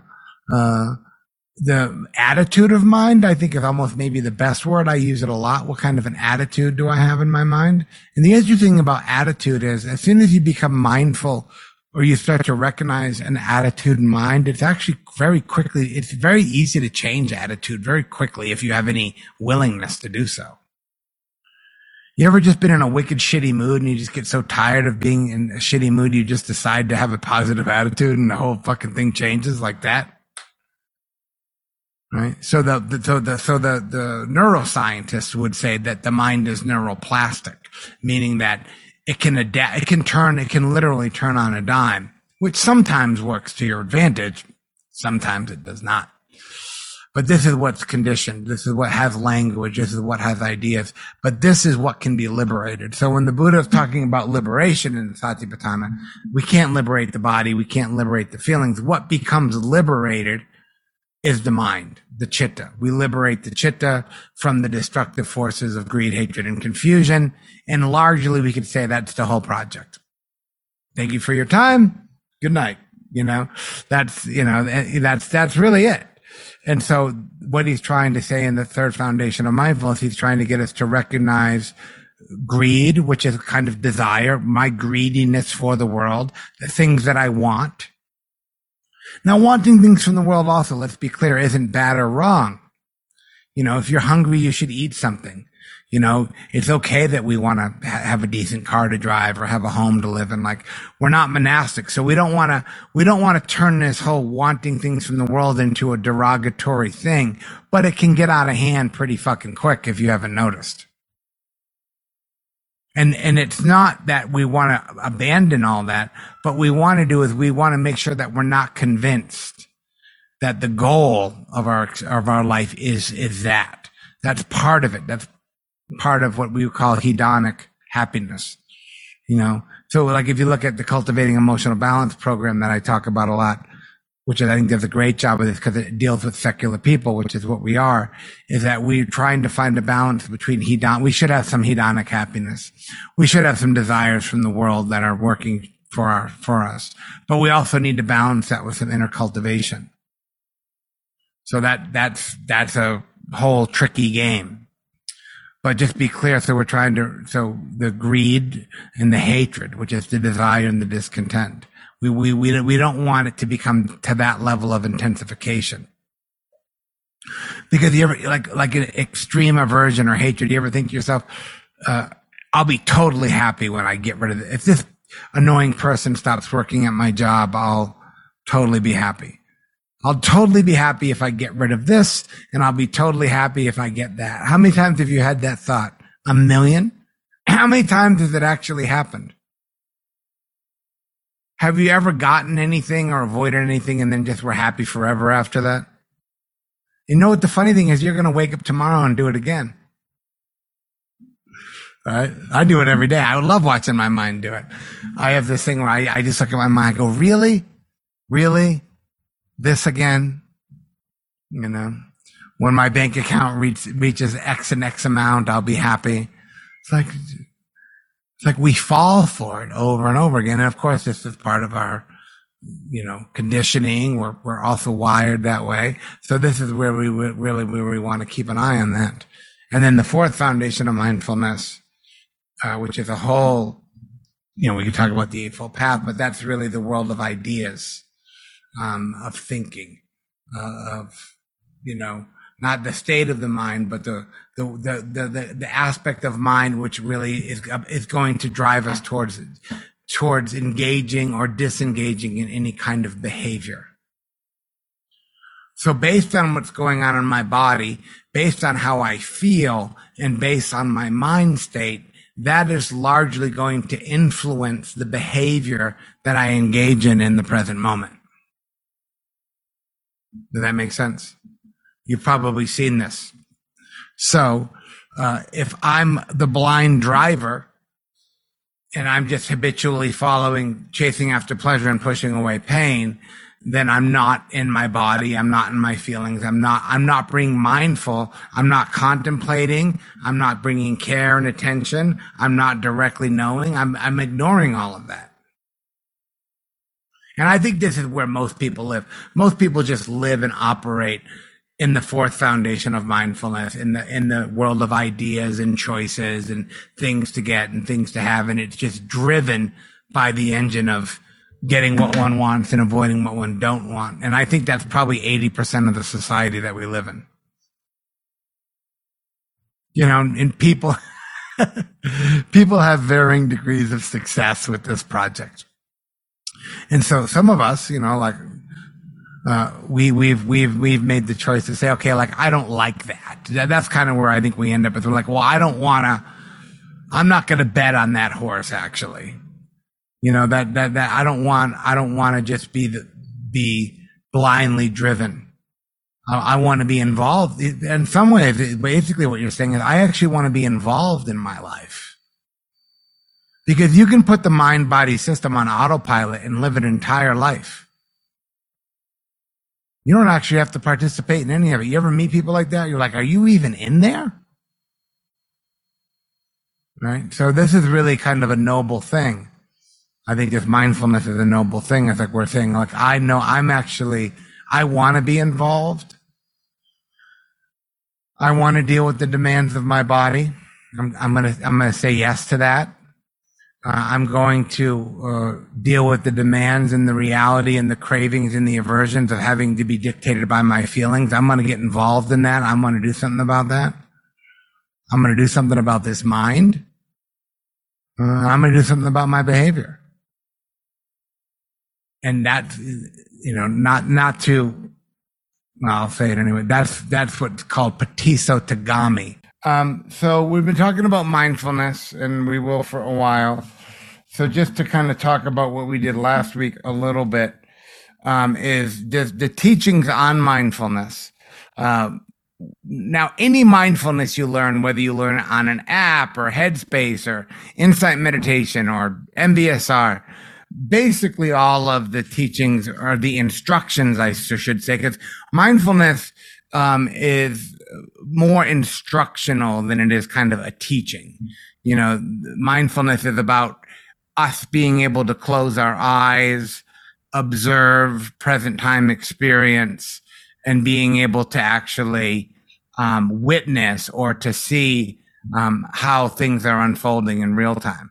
So it's one of the sets of Dharma teachings that's very instructional. Do this, do that, put your attention on your breath, notice your mind wander, bring that back. It's very much about learning how to, how to manage the equipment. We do have this, mind, body, emotional. We sometimes I just think about what I live inside of is just kind of this equipment and that I have varying degrees of success as how well I'm able to utilize the equipment. And so the Buddha is just like, here's the equipment, here's how it works, here's what you can do, here's what you can't do. Good luck. So the teachings, I'm reluctant to say teachings, the instructions on mindfulness all come out of this teaching called the Satipatthana Sutta, which is good because that gives us a sense of, okay, this is where basically anything I've heard about mind development comes from this one body of work. And as I've said before, it's very organized, it's very structured. And so last week, I talked about the definition, which I'll go over just a bit. And then I'm not going to get into the refrain. I want to get into the meat of the matter, which is really where it begins. So, and where it begins, probably no surprise to any of us, is mindfulness of breathing.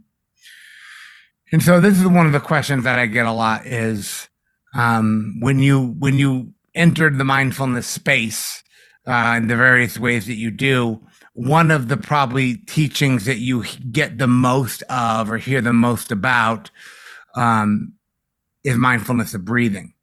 And that's such a predominant instruction that sometimes people can get the sense that that's all there is. You know, I meet people every once in a while when I travel who've been doing mindfulness of breathing for 20 years. And they're like, does this go anywhere from here? And it's like, yeah, it does go somewhere from here, but we have to start somewhere. So the Satipatthana Sutta again starts with the word is atapi, which means to contemplate. I actually like this word contemplative. Contemplation, contemplative practices, much more. I prefer that word much more than meditation. I actually think we can do away with this word meditation. We all be better off. But mindfulness is a contemplative practice. It's about looking and contemplate in a Buddhist definition means to repeatedly look at. So when you're looking, whether you're studying music or you're reading a book or you're trying to learn something, anytime you're learning something, what are you doing? You're repeatedly looking at the material that you're trying to learn. That's how the mind learns. It continues to look at something. So, you know, when you look at all prayer and all meditation across every tradition, spiritual tradition, if you studied those in a university, they would all fall under the umbrella of contemplative practices. Now, probably no surprise to most of us, when it comes to meditative training, the Buddhists kind of have the corner on the market because the Buddhist meditation system, the Buddhist contemplative practice is very, very precise. It's very, very sophisticated. It has an ethical dimension, it has a philosophical dimension, it has a systems theory dimension to it. It's really pretty scientific at its root, unlike most contemplative practices, which are can be a little bit, woo-woo. The Buddha does definitely not do woo-woo, okay? He does anti-woo-woo as it gets. So Fred's like, that's right. So I'm just going to read this because this is just like right out of the text. He says, and now practitioners, how does one, let's see, that's breathing. Okay. In regard to the body, one abides contemplating the body. And he actually gives you some instructions, which is interesting, because of course they're out in the woods, they're out in forests. He says here, gone to the forest or to the root of a tree or to an empty hut, the practitioner sits down, having folded their legs crosswise. So actually the instruction is to sit down and cross your legs. That's literally in here. Sitting your body upright and erect, establishing mindfulness in front of them. Mindful you breathe in, mindful you breathe out. Breathing in long, one knows I breathe in long. Breathing out long, one knows I breathe out long. Breathing in short, one knows I breathe in short. Breathing out short, one knows I breathe out short. One trains thus. I shall breathe in, experiencing the whole body. I shall breathe out, experiencing the whole body. He trains thus. I shall breathe in calming the body activity. I shall breathe out calming the body activity. So as you can see, I'm almost reluctant to read it verbatim. It's so repetitive, because you have to realize these guys didn't have written words. They didn't write anything down. The Buddha didn't have an iPad. He didn't have a pen. He didn't even have written word. Okay. They had to memorize this shit. So the reason why it's so repetitive is that's one of the ways to memorize things is you repeat the same thing over and over and over again. So, this is,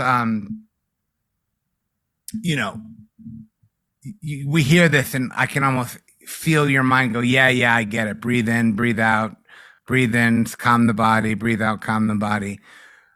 But I don't think that we appreciate actually what this really means.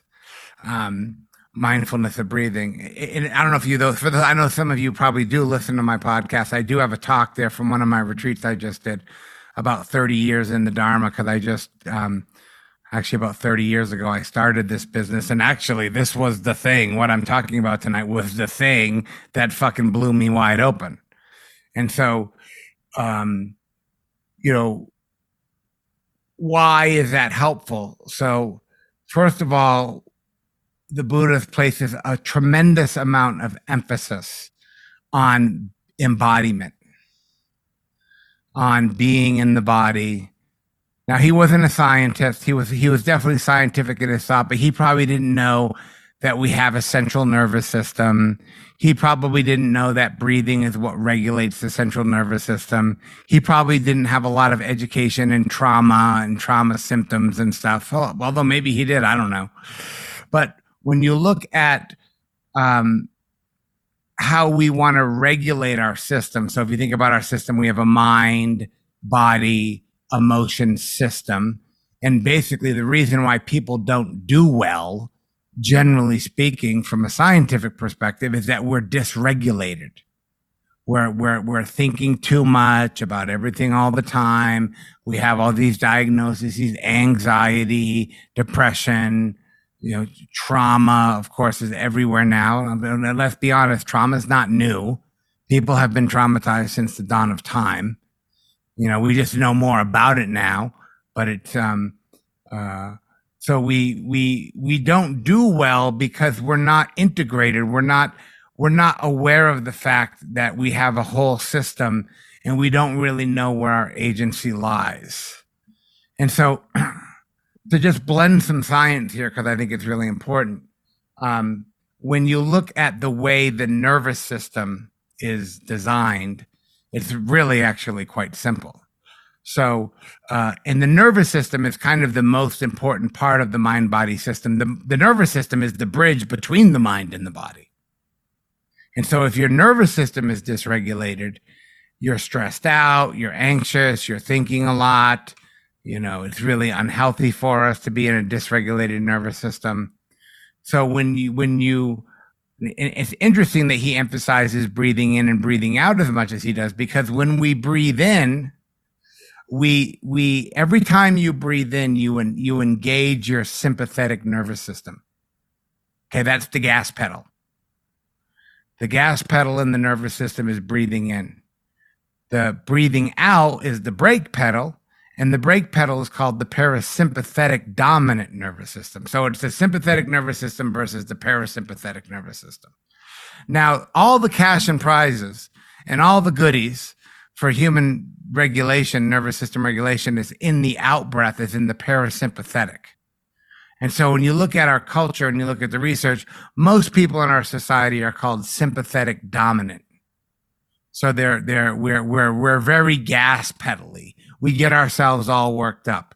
And you might notice when you get worked up and you're anxious and you're upset and you're fixing and avoiding and controlling and getting all worked up about all kinds of shit, which I suspect that you do from time to time, you're probably taking very short breaths, very shallow, kind of grabbing and dropping.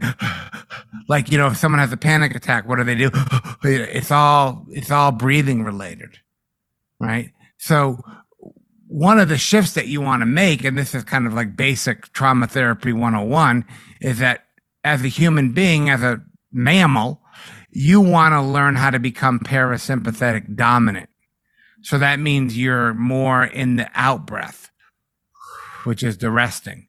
So there's all these exercises. In fact, I was talking to Daniel Goleman recently about this. And even during COVID, like people who were working first responders in the hospital, they were teaching them all these nervous system regulation practices, like a long out breath, long out breath.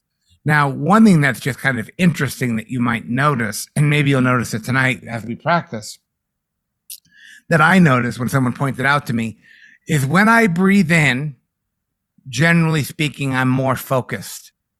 So when I breathe in, I notice the in breath. I'm more in tune to my body. And then when I breathe out, my mind wanders. So I tend to be more focused on the in breath and less focused on the out breath.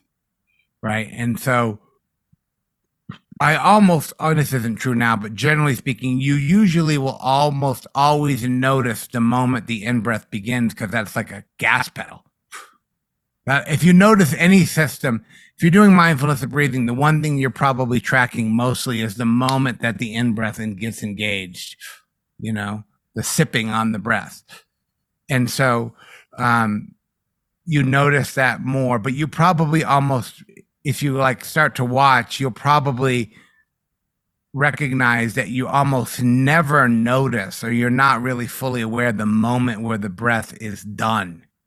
The passing, the back end of it, the breathing out. You can even play with it right now. Just kind of breathe out and see if you can follow it till it's completely out. And then when it's completely out, that's sort of your nervous system at its best. There's a rest at the end of the out breath. And then, of course, you breathe in again, and that's kind of how that works, right? So, it's interesting to some of us who maybe been doing this for a while to realize, even when we do mindfulness of breathing, we're not really mindful of breathing because we're not with the whole system. We breathe in, we're really aware of the first 3 or 4 seconds of the in breath. And then when it starts to turn into the out breath, we kind of start to wander. We think about what we have to do tomorrow. And then we get to that space. And usually when you notice that your mind is wandering, you will likely observe that it's wandering at the end of the out breath. And you wake up, you're like, oh yeah, shit, I gotta. And then if that's why you notice the in breath, because you wake up there. And so, the mind is relaxed in that state. It's parasympathetic dominant in that state. It's maybe regulated in that state. And the reason why mindfulness of breathing is so taught in secular mindfulness circles is, well, first of all, it's rich within the teachings, but second of all, it's really hard. It's actually kind of impossible to be dysregulated while you're practicing mindfulness of breathing. While you're practicing mindfulness of breathing, it's a little bit impossible to be a fucking psycho, basically. Like, you kind of have to get your shit a little bit together to even sit still and be a little bit aware of the breathing, right? And I use that. I know it sounds funny, but I don't like to say the breath. I like to say breathing. There is no the breath. Where's the breath? The breath is not a thing. It's not a noun. There is no the breath. There's breathing. Breathing is happening all of the time. And so one of the big shifts that we try to make, and I don't know if I mentioned this in previous calls because I've been talking about this a lot lately, and one of the big shifts that we're trying to do in mindfulness practice is we're trying to shift our kind of mode of operating from place to a ground. So that's why it's called mindfulness, 4 foundations of mindfulness, Satipatthana, the grounding. In many ways, the most practical, accurate way to define what mindfulness is the intentional grounding of attention. I'm choosing to take my attention and be in the ground, the earth element of my body, the wind element of my breath, I'm really trying to come into contact with the present moment experience. The body is my portal to the present moment.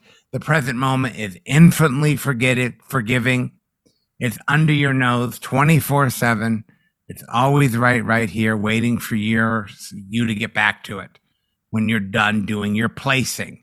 I'm a person. And place can mean a lot of things. Your role in society, your job, this place that you're trying to get to. Do y'all have that feeling that in your life there's somewhere you're trying to get to? And then when you get there, you got to get to the next fucking place. It's called placing. So either we're placing or we're grounding.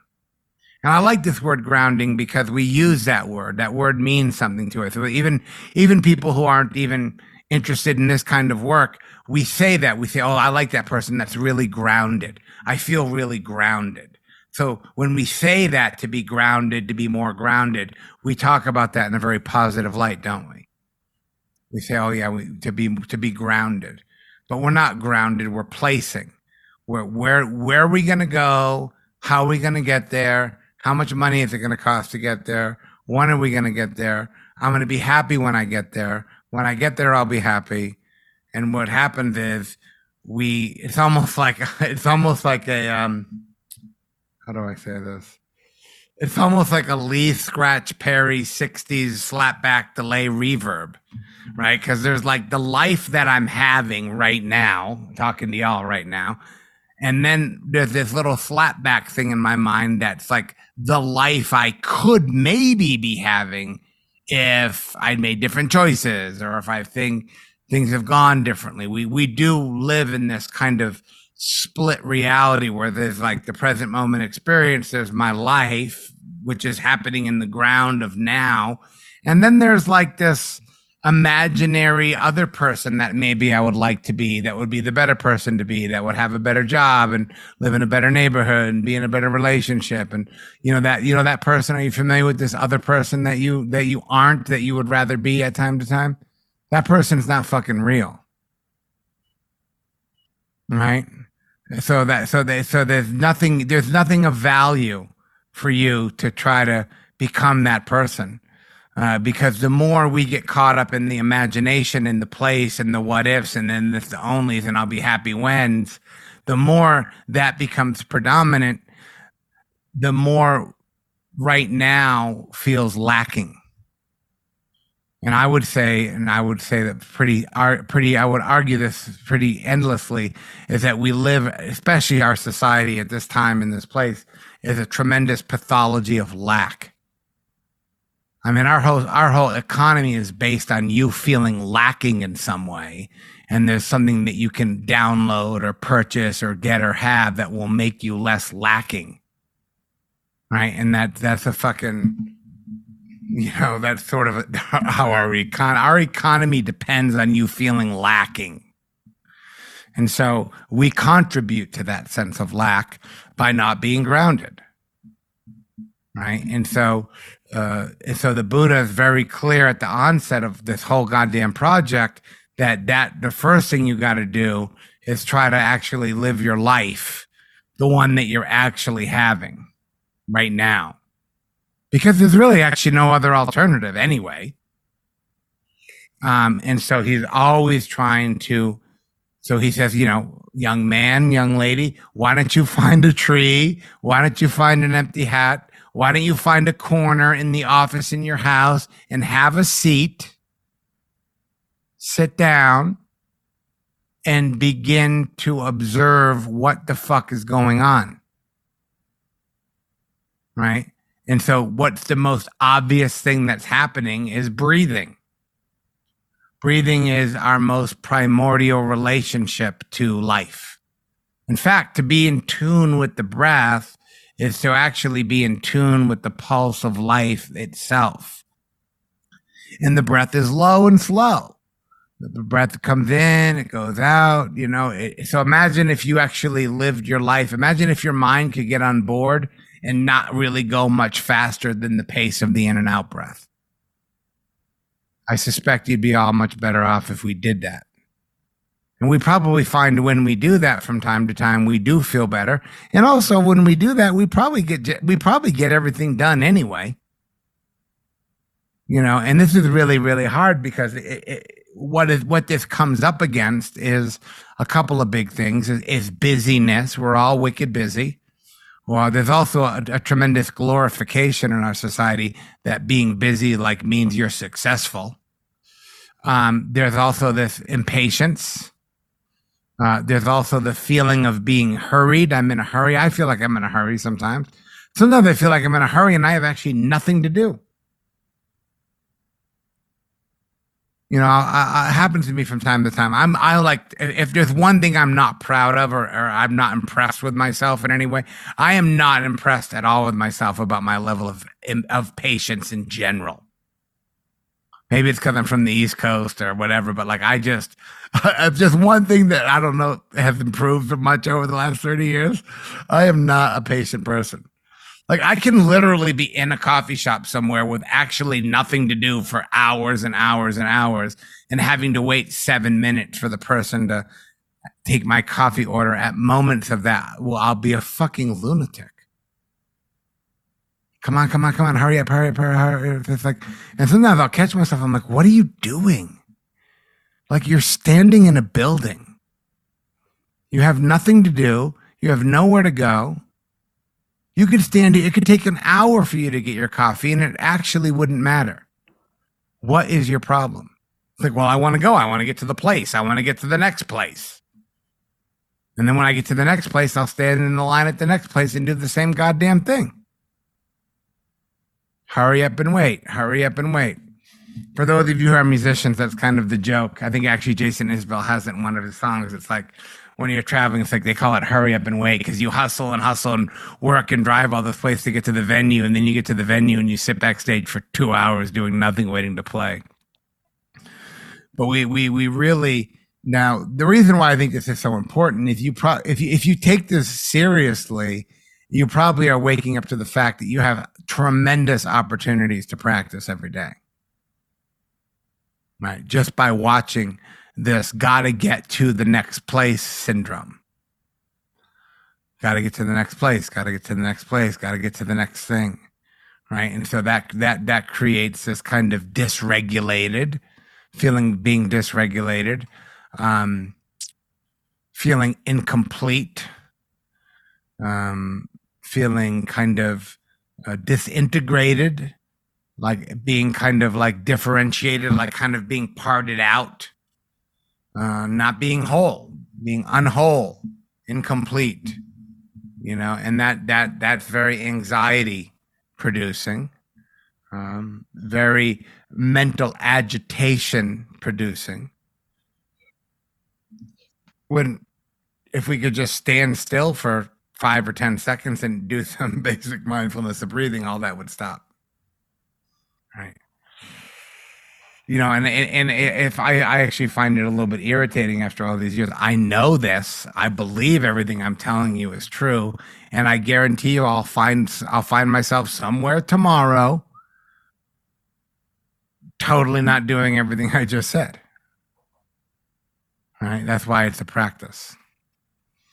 So the other thing about breathing is so helpful is it's totally portable. You can actually take your cushion everywhere with you. It's totally on the go. It's it's right there the whole time. And so the other thing to add to this, because he does go into the body, when you look at the whole structure of the Satipatthana, as he talks about the foundations of mindfulness, there's 4. There's the body, there's feelings, there's mental states, and there's kind of mental concepts. The body is the biggest section. And so the other thing to add here, because this was troubling for me, and it might be troubling for some of you, some of us actually don't do particularly well with breathing as an object, because we start thinking about it, or we start, and I had this problem for years, and other people have reported it. So he ends the section, of course, here by saying, mindfulness, breathing in with the whole body. I train myself to calm the body activities, breathe out, calming the body activities. And then he gives this little example. He says, just as a skilled woodworker or his apprentice, when making a long turn, cutting a board, he knows I'm making a long turn. When making a short turn, cutting the board, he knows I make a short turn. And so he's always making, this is one thing that's interesting, I find, is the Buddha often makes an analogy to Dharma practice with a kind of tradesperson. Like he compares meditating to being a carpenter who's cutting a piece of wood. And when he's cutting the piece of wood, he has to be paying attention to that piece of wood. He has to be following the line. He has to know what's going on. And so he always, not always, but he often is making analogies to potters, to farmers, to butchers even. There's a section where he talks about the four elements. He makes an analogy to somebody who butchers an animal into pieces. So what he's trying to say is that actually, which is interesting because it got buried, but like, and this has always been on I'll get on my soapbox about secular Dharma, is that obviously, if the Buddha is making analogies to tradesmen, then what he's trying to indicate to us is that you don't have to be a monk to do this shit. Like you can be a person living in the world, which is what I suspect all of you are.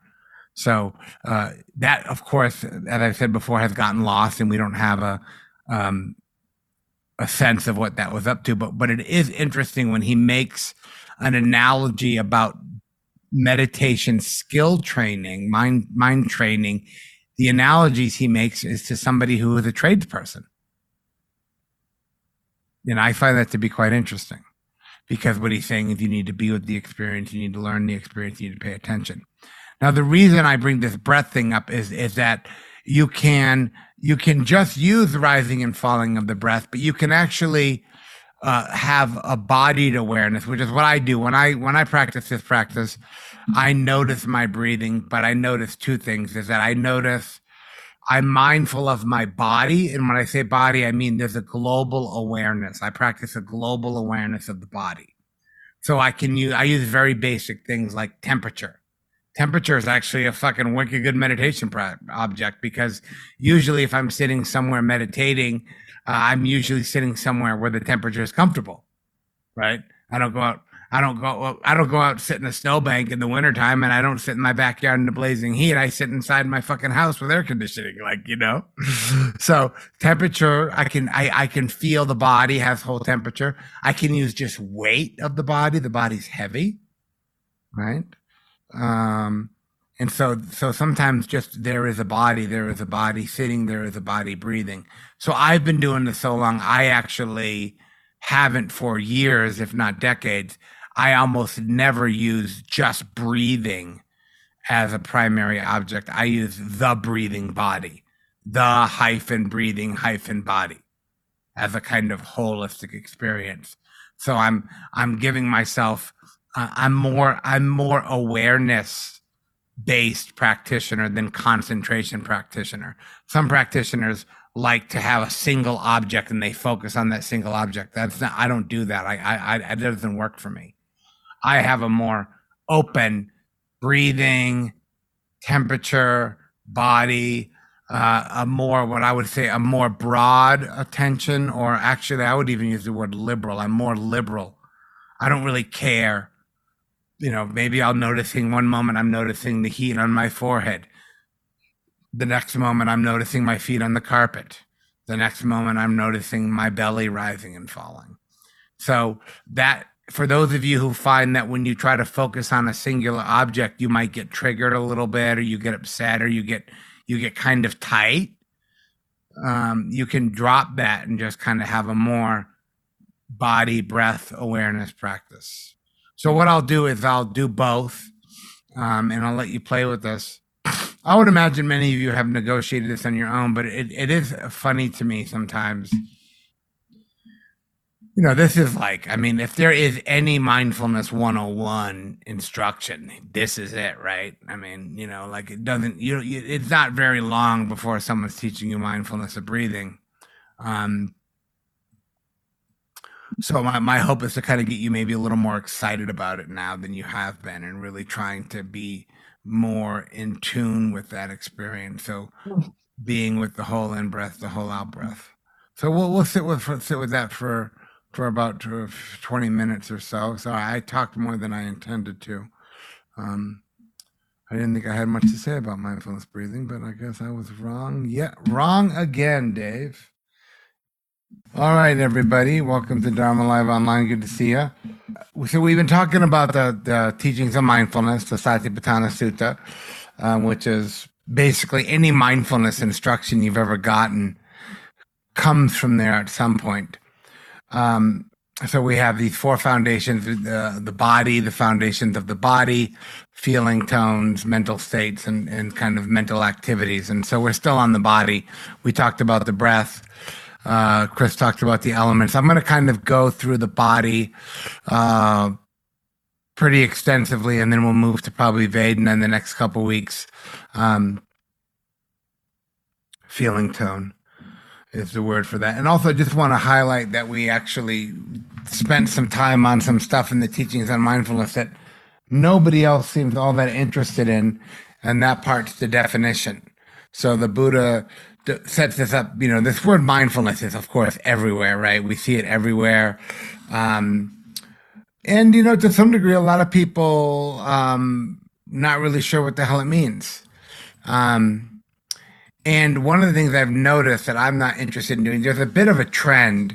You might have noticed this if you're listening to different talks. A lot of Dharma teachers are actually dropping the word mindfulness and they're using the word awareness so much now, which is, I was doing that a little bit, but I think that's actually a bad move because of the popularity of mindfulness and the popularity of secular mindfulness and the racks of magazines in the health food store that say mindfulness on them. I think it's actually a mistake for Buddhists, especially Theravada insight teachers, to want to depart from the word. It's our fucking word. You know what I mean? And like it's getting watered down by the mainstream culture. So I don't think we should just let them have it. I think we need to take it back. So I'm getting a little tired of this, posturing. And people will say, like, oh, mindfulness they say it's a clunky word and it's hard to define. It's like, no, it's not. It's just been watered down by the mainstream culture. So it's like, I feel like you've probably heard me talk about this on my podcast. I feel that way about the word mindfulness as I've talked about the word faith before. I'm tired of like religion and mainstream culture stealing words that are good words, and then we're stuck having to come up with some other version of it. So I'm on a big quest to take mindfulness back. And so, to get off my soapbox for a minute, the way that the Buddha defines it, he talks about mindfulness, first of all, as a contemplative practice.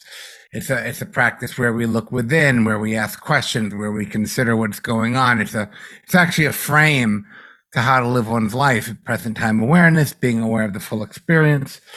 So it's a contemplative practice that we do carefully, with which implies a sense of conscience, a sense of concern, a sense of kindness, clear knowing, which I talked about before, but direct knowing. And this is where that word present moment comes in. To know experience directly. Directly means as it's happening right here, right now. And then the one that's, I think, really interesting that I've talked about is also mindfulness, free from desire and discontent in regards to the world. Which is really hard and really important. And I think it's interesting that the Buddha, way back when, 2,500 years ago, said, listen, like, we are all so caught up in what's going on in the world that actually to sit and practice meditation, to have a contemplative practice, we actually have to let that shit go. Otherwise, we just end up thinking about it the whole time. So we talked about, the way that I think about it is actually nothing mystical about it. We seem to have this person who was, like many of us, confused about the world, didn't like any of the things that were being offered by the world, was interested in trying to basically come to terms with the reality of reality that we're going to, we're here, we're going to get old, and we're going to die. And, like, that's troubling. And how do we want to square that round circle? And so he sits down and just starts watching what's happening. And he's like, well, what's happening? He's like, well, I'm sitting here. I'm breathing. I have all these sensory doors. I have a body. I have feelings. He just is like, he just kind of got like real pragmatic and said, okay, what's actually happening? Right? What's really going on here? So really his original assessment was phenomenological. What's actually going on in direct experience? And so he places a lot of emphasis on the breath, and the breath and the body are part of the package of what we call the first foundation of mindfulness, the grounding of attention, the grounding of awareness. In many ways, he's trying to get you to pay attention to something that you typically take for granted. The average person, how embodied are they really? How much aware of our bodies are we? We're not so much. We're mostly just dictated by the demands of the body. The body wanting this and not wanting that. And many of the demands of the body is the body, you might have noticed, your body wants to be comfortable. Right? I want to be comfortable. And we do lots of weird, ridiculous shit to try to be comfortable. And so really what he's saying is, you're actually, before you get comfortable, young man, you might want to learn how to be uncomfortable. Because the big problem here is that you're uncomfortable and you are going to try to fix that. And we live in a world that's basically like everything we do is about trying to be comfortable. And so, and there's a lot to be said about the body. The body is your vehicle for life. It's what drives everything around. And Chris talked about the elements, but in the section of the Satipatthana, the Buddha really just kind of exhaustively unpacks the body. So he starts with breathing. Then he goes to the postures: sitting, standing, walking, lying down. Then he goes to the activities, which is basically sati sampajana, which means to know what you're doing while you're doing it. So if you're washing the dishes, just wash the goddamn dishes. If you're folding towels, fold towels. If you're driving to work, drive to work. If you're drinking coffee in the morning, sitting on the couch, do that. Right? Which is kind of a radical request, because like if I'm drinking coffee in the morning, I don't know about you, but I'm actually doing a lot more than drinking coffee. Like if I have a phone in my hand, forget it, which I often do, to be honest with you. I'm drinking coffee. I'm looking at my phone. I'm checking my emails. I'm pissed off at the certain emails that haven't been answered yet. I'm thinking about my day. I'm planning all the shit that's going to happen today that I'm going to have to deal with. It's just like all that's going on. Or you could just, here's a radical idea. You could just sit there and drink your coffee. You could just do that. There would be appropriate to just do that. And I don't know about you, man, but that's hard. So this mindfulness and daily activities is like, the Buddha's really like, you should know what you're doing while you're doing it. Now that I'm realizing there's a lot of stuff in here, I probably won't get through all of this stuff. So we'll have to stick with the body, because the Sati Sampajana thing, I want to do a whole week on that, because it's important. And then he goes into he goes from the activities, he goes into the 4 elements, which Chris talked about last week. And then he goes into the anatomical parts, in which he identifies 32. Now, I think it's a bit weird, to be honest with you. I also think it's a bit creepy that 2,500 years ago, the Buddha knew all the fucking anatomical parts of the body. Like, did he chop one up and look at all the pieces? Like, it's, like nowadays we could go on Google and just download a list. But how did this guy know? Let me see if I can find it here. About these anatomical parts. He says, again, practitioners, One reviews the same body from the soles of the feet, from the top of the hair, enclosed by skin, as full of many kinds of impurities. Thus, the body here is made of head hairs, body hairs, nails, teeth, skin, flesh, sinews, bones, bone marrow, kidneys, heart, liver, diaphragm, spleen, lungs, bowels, mesentery, contents of the stomach, feces, bile, phlegm, pus, blood, sweat, fat, tears, grease, spittle, snot, oil of the joints, and urine. Just as though there were a bag with an opening at both ends full of many sorts of grain, such a hill of rice, red rice, beans, peas, millet, and white rice, a man with good eyes would open it and review it.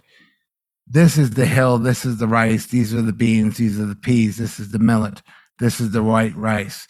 So you would review the body the same. Now, I've done lots of mindfulness work, and I've never had anybody guide me through that shit. You know what I mean? This is, I think, where is it too?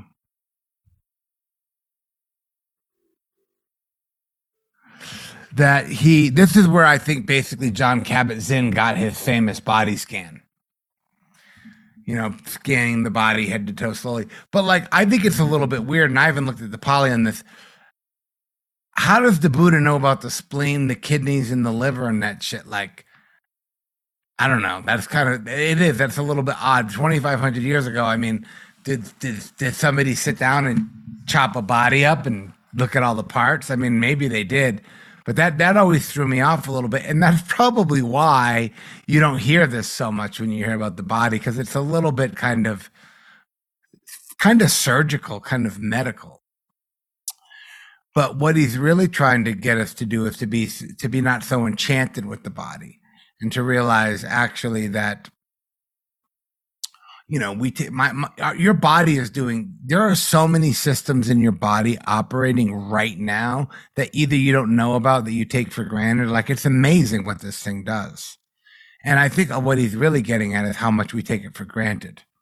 Because especially in the modern world, it's all about the mind, right? The mind, me. We think about that stuff. So he's really trying to get us to be more embodied. And so I always thought that was a strange kind of practice. There is one guy who's actually, I've never listened to him or met him, but I respect him greatly. His name is Bob Stahl. You can look him up. His name is Bob Stahl. He lives out in Santa Cruz. He's an insight teacher. He teaches at Spirit Rock.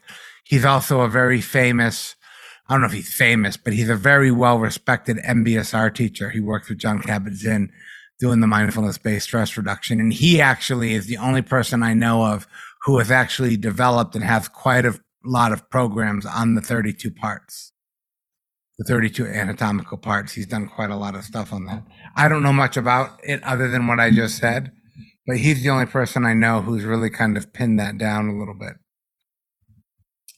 So then the Buddha does these anatomical parts.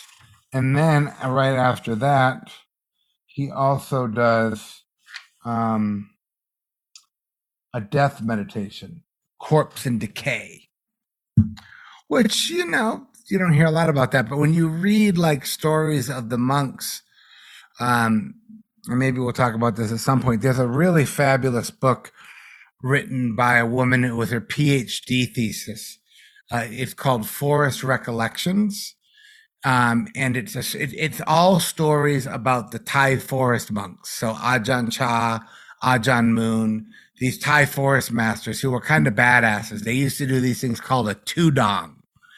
And what they would do is there were these Buddhist monks probably around the early 1900s is the timeline, who were kind of over the whole city monk thing, being a monk, living in the city, studying scriptures, walking around the city, begging for food.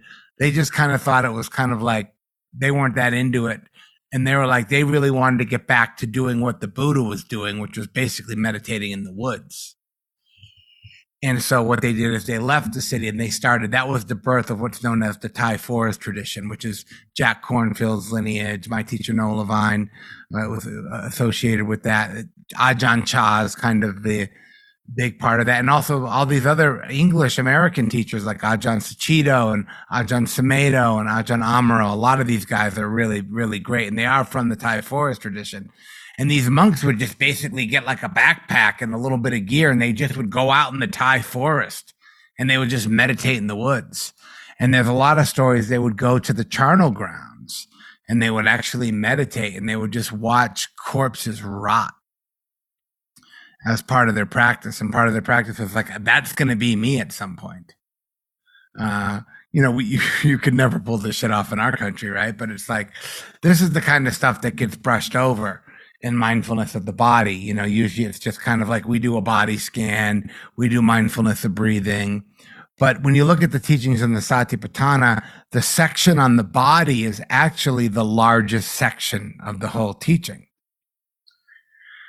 It's huge. And so it's a bit, probably for obvious reasons, people have avoided that, but there really is this way in which the Buddha is really in kind of a radical in your face way. And the Buddha's a bit in your face anyway. He's not a very cozy guy. It's that your body's going to die. Except for nowadays we have modern things where we go to the morgue and they pump us full of a bunch of crazy shit, formaldehyde and stuff. But back in the day, it was like, you die and they would you'd put you in the charnel ground or they'd chuck you on a fire. That was it. You know what I mean? That was sort of what they did. And, they had a much more, India for sure, but Asian cultures I think they have a much more healthy, dare I say, or maybe that's correct. They have a lot more realistic understanding of death and the death process, where in our society, we kind of, we don't really deal with it so well. I mean, you have a loved one who dies and maybe you get a day off of work, maybe not even, you're back at work on Monday. We put people in boxes and pump them full of formaldehyde and make them look like they're not dead and go to the wake. I don't know if you've ever been to one of these wakes. I'm sure you have. They're fucking creepy, man. It's the ultimate denial, right? It's like put somebody in a box, put makeup on them, put some nice clothes on them, basically make them look like they're sleeping. And it's like everybody knows what's going on there. And so there's definitely a cultural kind of shift here, because it is ultimately the body that dies. And the Buddha, people argue about this stuff all the time, but he anatta, this teaching of not self, which I'm sure you've heard, which, I'm maybe not a huge fan of this. It's actually not self. It's no soul. I wonder if I have that book around here. My wife, Shannon, was really into this. I should find it. It's around here somewhere. I got all these fucking books all over the place. There's a woman named Carol Reese David, who was one of the founders of the Polytech Society. Her husband was Reese David. He's kind of like the more famous guy, as is often the case with a married couple. The less talented husband's really famous, and the really talented wife is kind of unknown. Like that's kind of a feature of modernity, right? But she was a really brilliant Pali scholar, like really one of the best Pali scholars in the mid 1900s. And she wrote a book called The Original Gospels of Buddhism. And she was the one who really pointed out anatta. The Buddha wasn't saying not self, he was saying no soul. Because this is an idea that's been around, the spirit, that we have this soul, or we have this spirit that, you've heard the story before, that goes on to heaven, or there's something in here that goes beyond after we die. And the Buddha was like, absolutely not. First of all, we don't have any evidence to suggest that. And really what that is that's a big distraction from the life that you're actually living. And that was the original teaching, was no soul. Is that and that's why there's all this emphasis in the body. Is like the Buddha's basically saying that the mind and this is actually, there's the cognitive science program at MIT has this on their website, or at least they used to. And they say that the mind is what the brain does. The mind is what the brain does.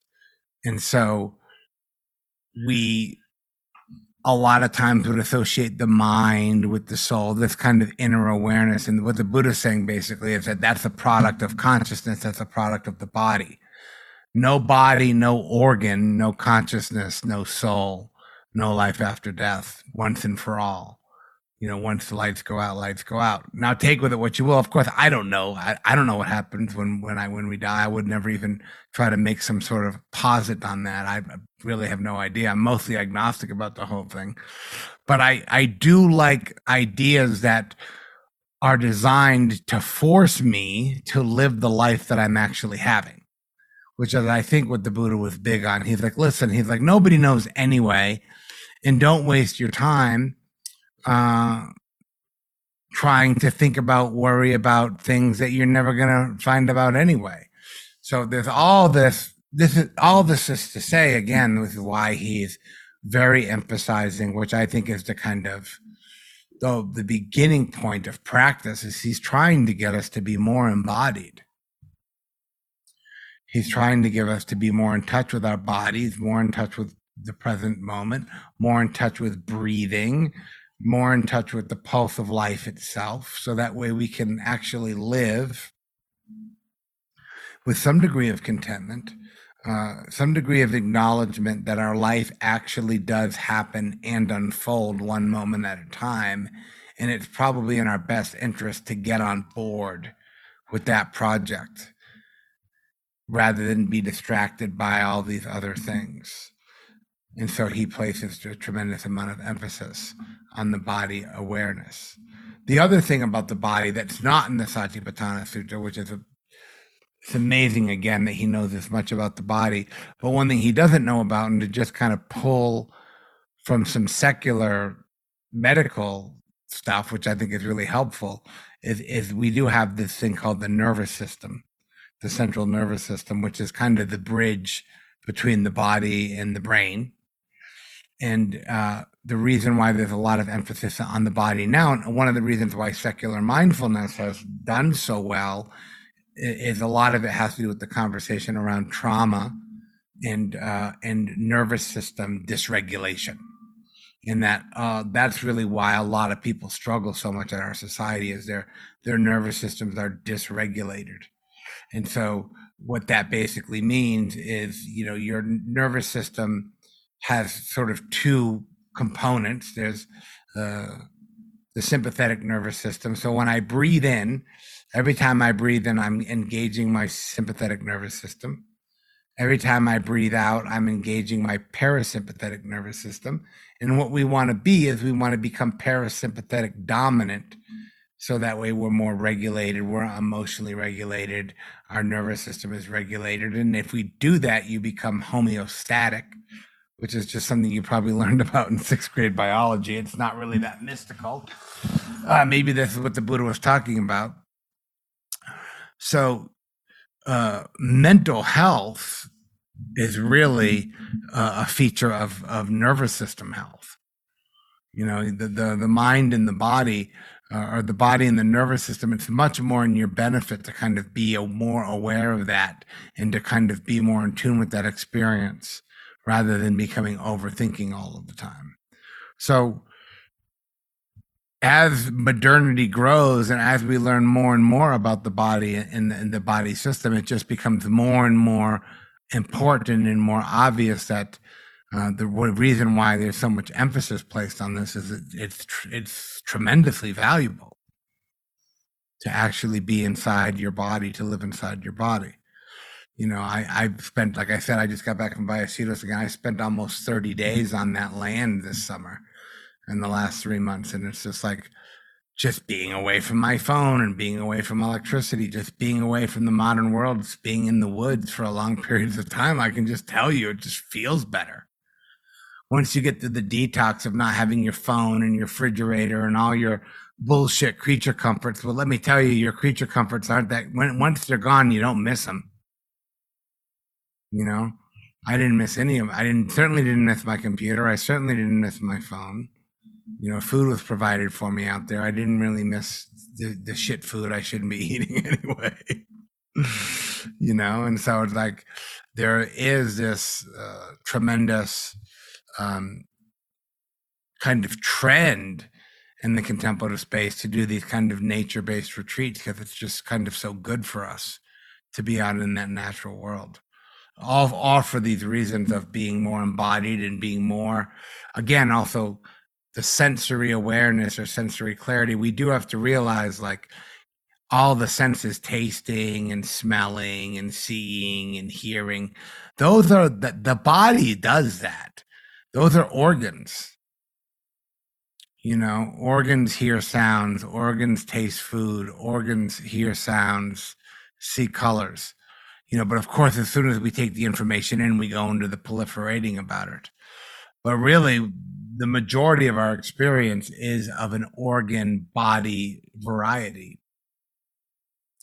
We have 6 sense doors, right? And we have number 6, the mind, but that seems to be the one we're totally preoccupied with. So it's almost just like the Buddha is just trying to get us to level out a little bit more and be like, yes, there's the mind, but there's other shit going on you might ought to find yourself paying attention to, might actually do you some good. Right? So that's why, again, he's always trying to get us to question what we're paying attention to. Whatever we're paying attention to, the mind will resemble that. And so, you know, be careful what you pay attention to because it will affect you. Right. And so this is why this little guy here, and I don't mean to be talking trash. I love my iPhone. I also hate my iPhone. You know, it's like kind of a mixed bag. So part of it is trying to create that preference or a kind of helping the mind to gravitate towards a contentment. Welcome to Dharma Live Online. It's good to be back. So we have been slowly dredging through this teaching, the Satipatthana, which is the teachings on mindfulness, the 4 foundations of mindfulness. And I thought I would bring us into the feeling tone, but then I looked at it and there's a couple, I want to do 2 more weeks on this because there's a couple things I really want to cover. And the thing tonight I think is super important, very interesting, and also actually quite helpful. And so helpful's the name of the game around here. Yeah, and also when you look at the it's interesting they call it mindfulness because the biggest section in the teaching is on the body. The body is like really the biggest part of it. And so I think I've probably said this before, but I'll say it again, is I think we have to remember that when the Buddha, when he's using the word mind, he's including the body. So mind, body, the whole, it's all one big thing. As you notice, you know, I'm just one, you know, being. And sometimes it's helpful to break them down and talk about the mind and the body, and it's okay to parse them out. But from a moment by moment lived experience, I mean, can you draw a line between where your mind ends and your body begins? Can anybody do that? I can't. You know, and so it's all one big mess. So when we say mindfulness, we want to actually try to see if we can make sure that we're thinking about the body as well, because that's the biggest section in here. And there is a part of the first foundation of mindfulness, which it fits in the first foundation. It's called Sati Sampajano. And what it means is mindfulness in daily activities. Now, this is really helpful, I think, because most of us I live in the world of daily activities. I did a lot of shit today. I suspect you did too. And so it's an interesting teaching because when we're practicing on a cushion or we're practicing on a screen like this, we're doing a formal, I would actually like to change the word if I can remember to do it.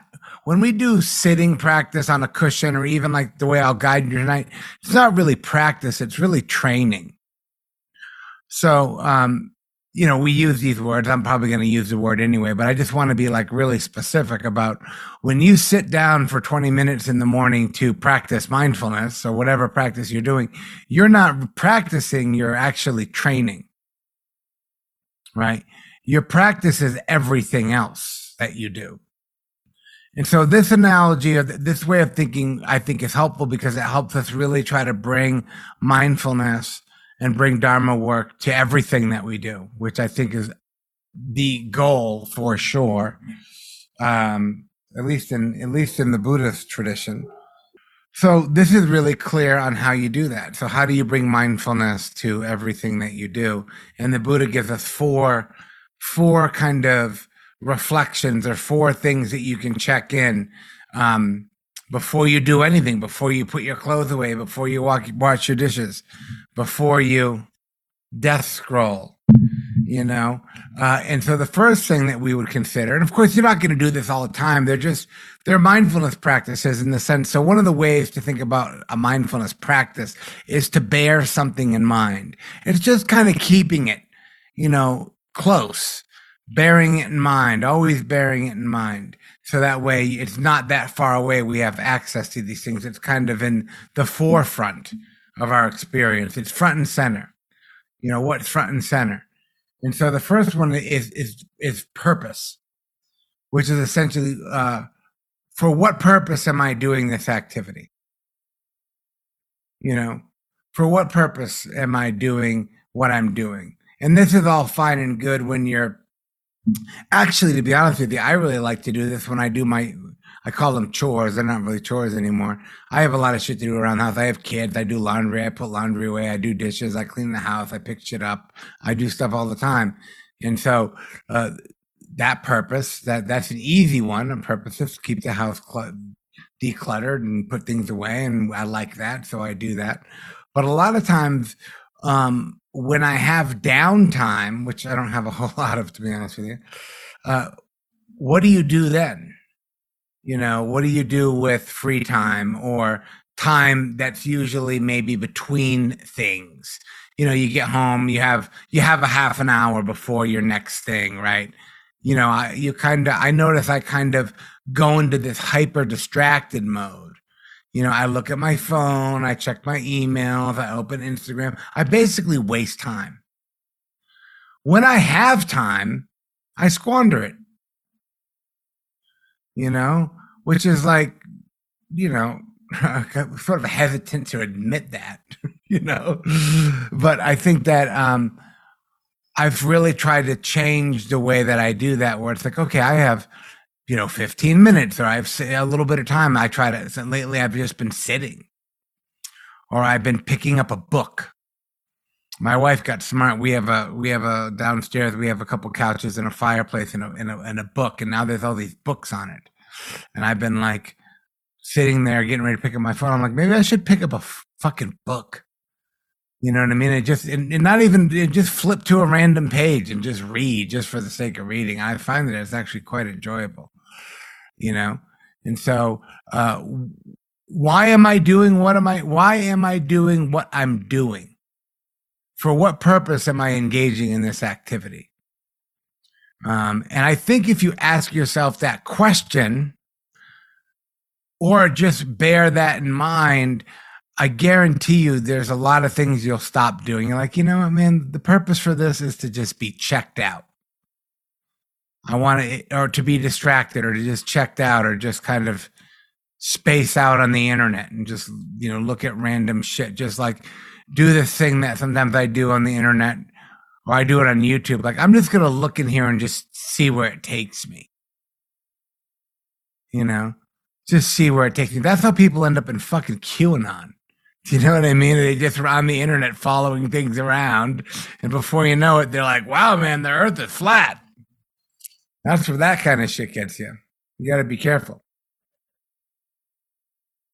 Also, I shouldn't say this, but I will, because I don't want to create confusion. But lately, if you look at the Eightfold Path, you have right view, right intention, right speech, right action.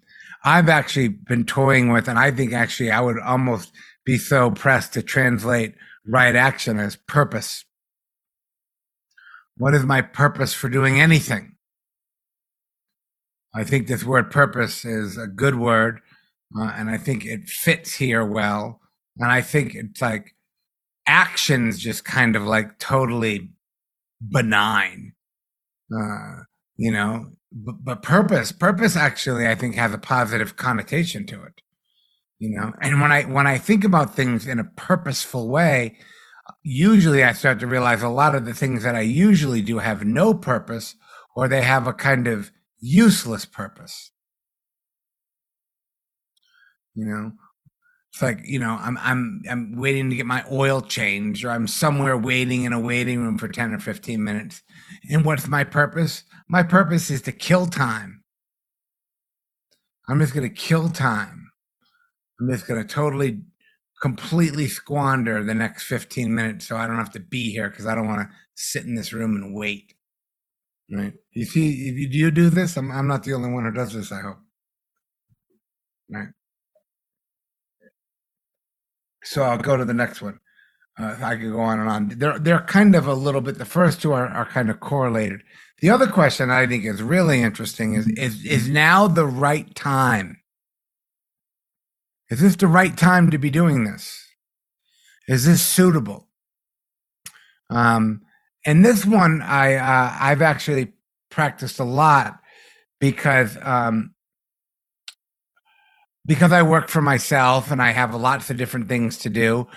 There's certain times that aren't the time to be doing certain things. So I've gotten kind of good at, like, if I have to do like some writing, like some left brain writing, if I have to write a talk or a description, or if I actually have to do some like schoolwork, I have to have a certain I have to have a certain mental quality. I have to have a certain amount of energy. And lately I've been able to good at, as I come upstairs to do stuff, because I come onto my computer, there's probably 100 different things I can do. And I try to just feel into it. What do I have energy for right now? I'm like, you know what? I'll return some emails from friends. I'll return some low stake emails that I don't have to think about too much. I'll just get back to people. That's kind of what I have the energy for right now. I don't have the time for this right now. And like, I try to do what I call my grind time is like 9 to about noon. I drop my kids off at school. I come home. It's 8. I hang out with my wife. I drink some coffee. I do a couple things, and I come up, and 9 to noon is like my grind time. It's like, okay, I'm awake. I have energy. I'm not fucking pissed off yet. Like, I can actually accomplish some stuff that requires some thinking. A lot of it is tech stuff, update my website, or I have to do a lot of technical stuff that's complicated, or uploading and putting these Dharma talks on my podcast or in the course. And I know I owe you guys a bunch of them.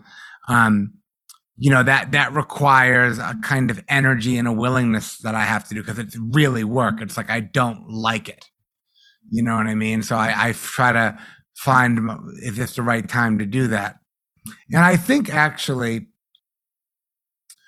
a lot of people that I talk to, and a lot of times I think the reason why people are so tired and burned out is, I think a lot of times we do things at the wrong time. You ever find yourself trying to do something, you're like, I have no business doing this right now. I just don't have it. And then you end up, and it ends up taking 3 times as long, and it ends up kind of not coming out very well, or you're just kind of not into it. So it's like, it's a really interesting thing to play with, is like, now the right time. The other thing, and this is also part of the teachings on right speech. Some of you probably know the 4 gates. Is it kind? Is it timely? There's a couple other ones I'm not recalling right now, but that's an interesting thing. Like, so like, having a difficult conversation with somebody, a lot of times having a difficult conversation, what makes it go smooth or better is if it's delivered at the right time.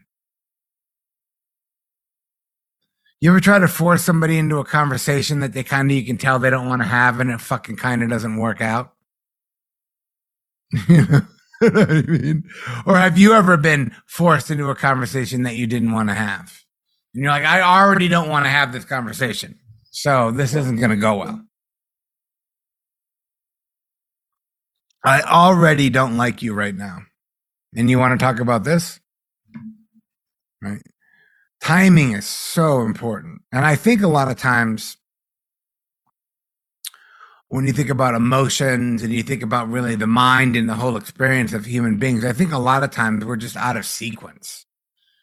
We're out of time, we're out of sequence, where we're not, I guess the word I would say is we're not very intentional, and so there's a difference. Like, I'm sure you're all scheduled, like we are our scheduled people, but I think a lot of times we schedule things without being intentional about how we put things and where we put things. And I know some people just go to work 9 to 5, and a lot of our stuff is like we don't really, this is irrelevant because I have to be at a certain place at a certain time and do a certain thing.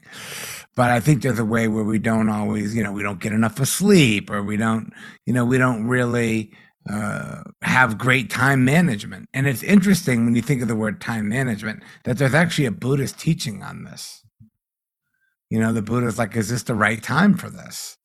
And so as you go through your day, as you live your life, you can just kind of once in a while be like, okay, for what purpose am I doing this? And is this the right time for this? And a lot of times I do things when it's not the right time because I'm in a rush, or I'm hurried. I just want to get this done. Right.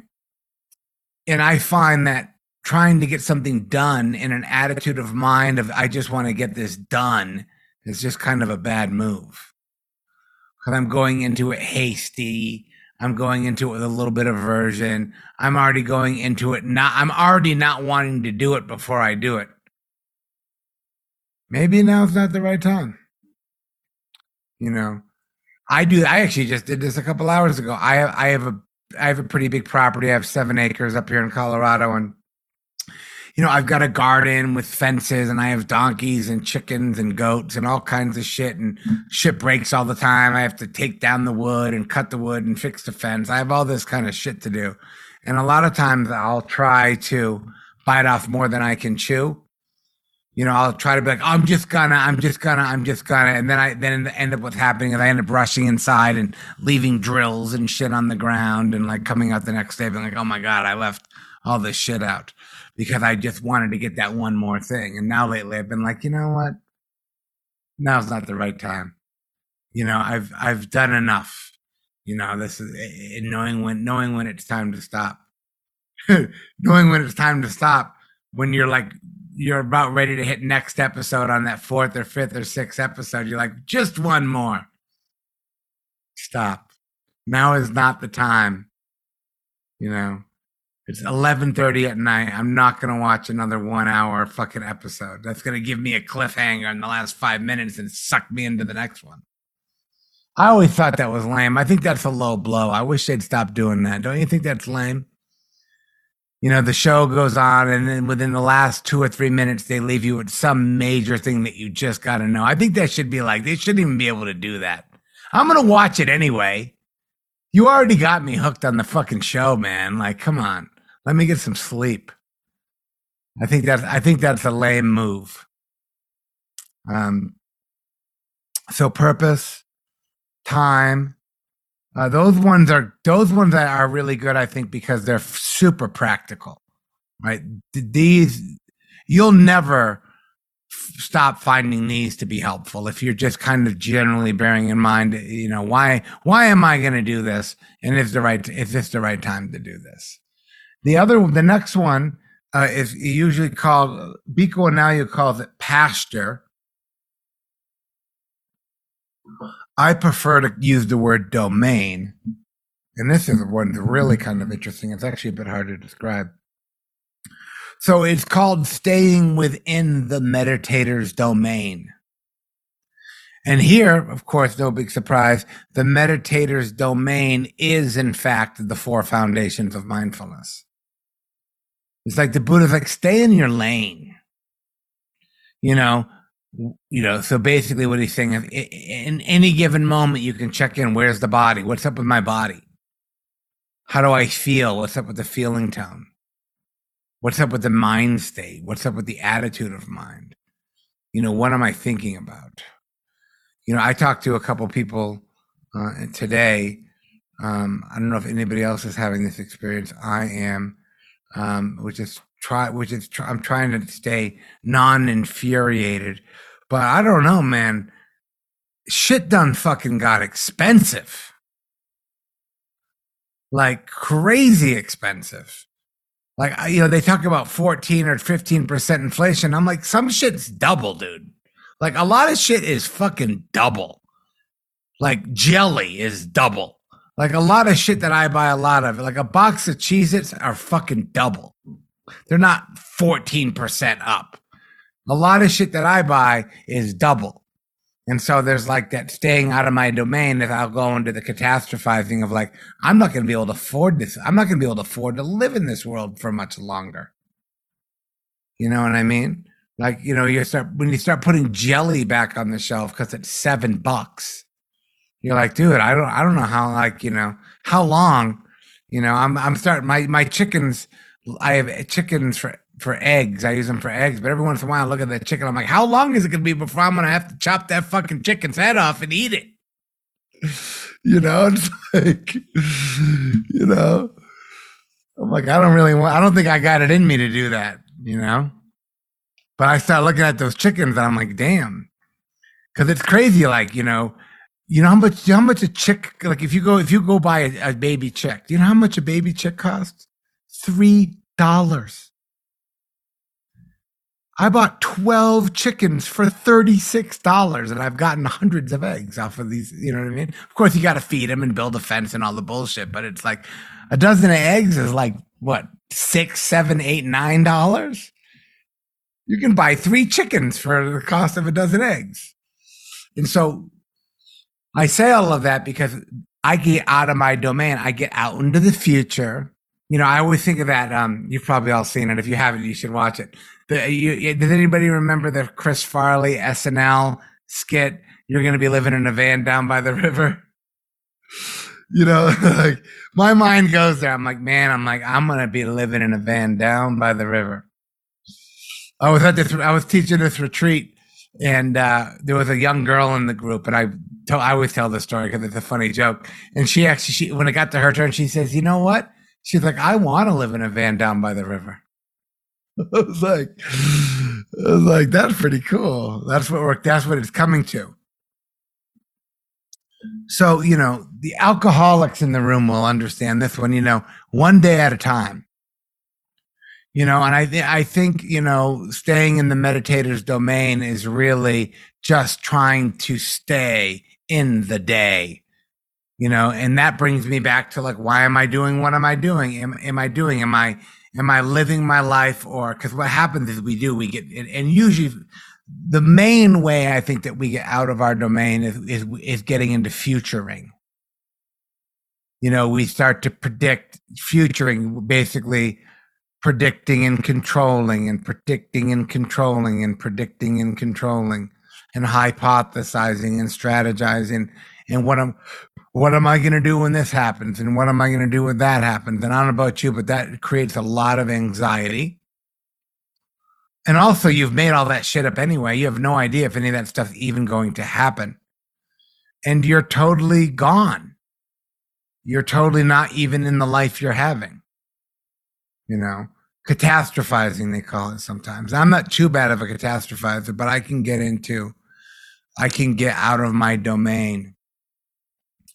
It's like, and that's an interesting one because that's like actually can I actually practice the 4 foundations of mindfulness at any given moment? So when you're doing that futuring, a lot of times I'll just like I have a long driveway. It takes me like 15 minutes to go to the driveway and get my mail and come back. Sometimes I'll just go do that and I'll just change everything.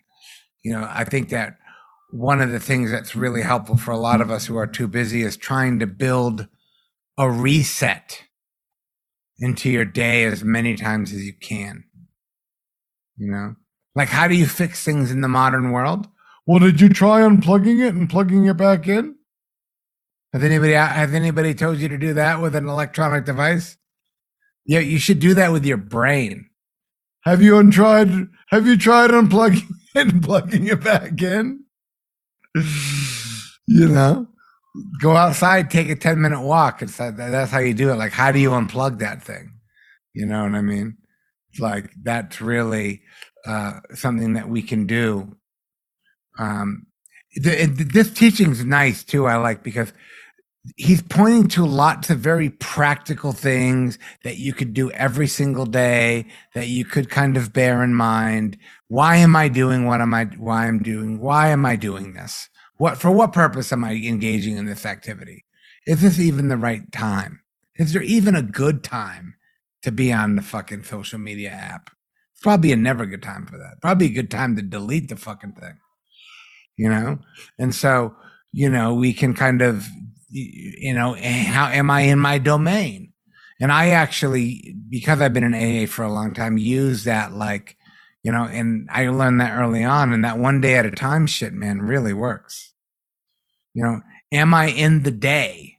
I'm like, I'm not near the day. There's I think it's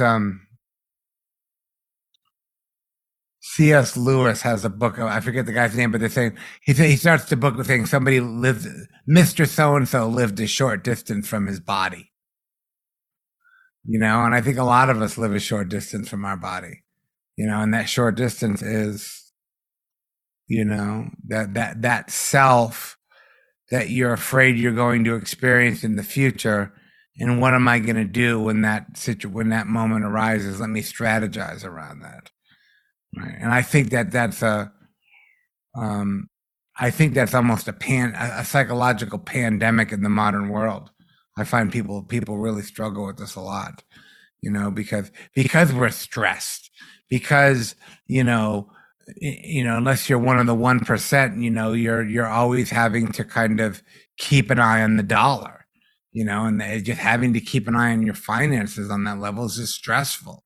So it would make sense that when our survival, and I would translate right livelihood as survival, my survival instinct gets activated, then I fucking go into this space, right? And so the Sati Sampajano is really mindfulness in daily activities. He's basically saying, just do the day that you're doing, if you can. The last one is a little bit hard to describe. I'm not sure what it means, so I'll do my best to unpack it.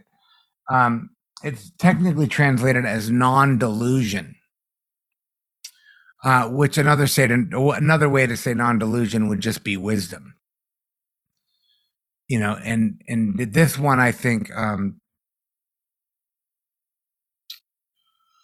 again, like a lot of things, in particular the word enlightenment, I think wisdom in the Buddhist sense has been elevated to a status that we think we maybe don't even have it.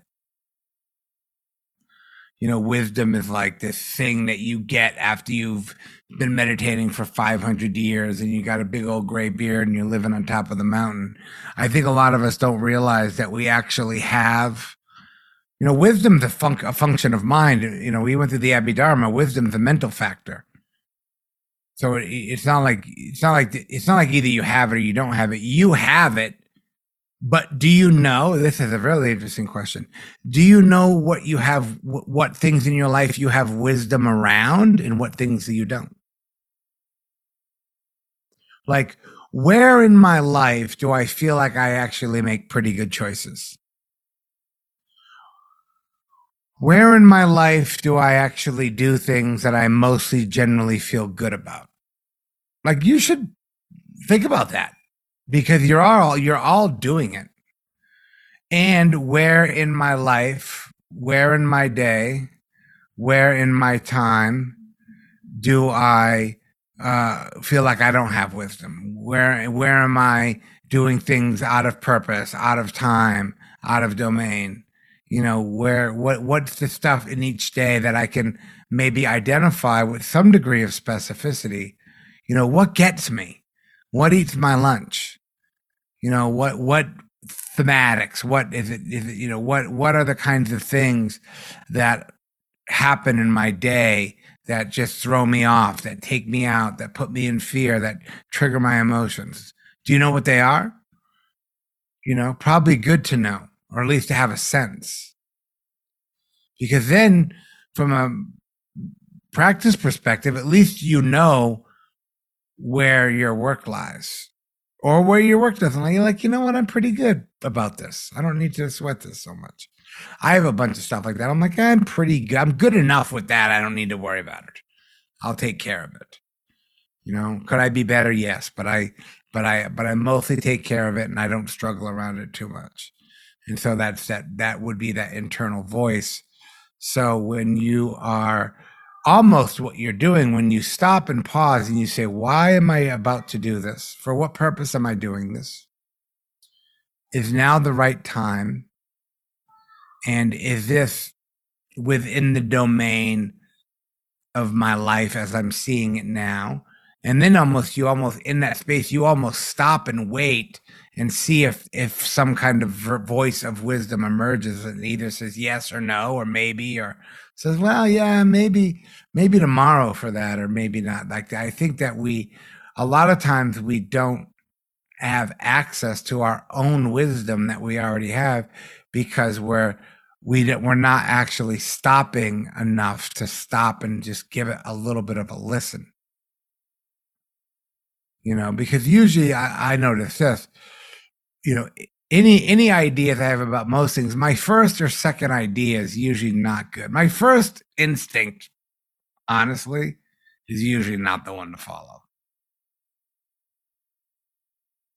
My first instinct, generally speaking, I would almost assume this is true. It helps me.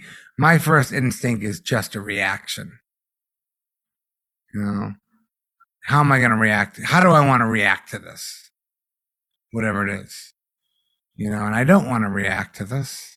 So can I wait? So, okay, I don't want to react. What else? What else? What else? What else you got for me? And then if you can pause and you can wait, you can give it, 5 or 7 or 10 seconds. I'm not talking about 20 minutes here, people. I'm talking like seconds.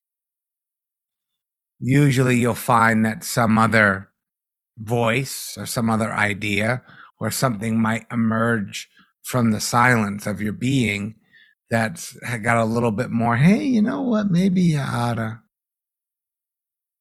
You've been saying you've been wanting to not do this for a while now, but I think that we have to do that, we have to just in general slow down. And if you look at the research on this, it's actually quite staggering. By slowing down, you accomplish more, better. This is like pretty hard to dispute that they've done a shit ton of research on this stuff. If you just kind of slow down, you'll get more done and you'll do a better job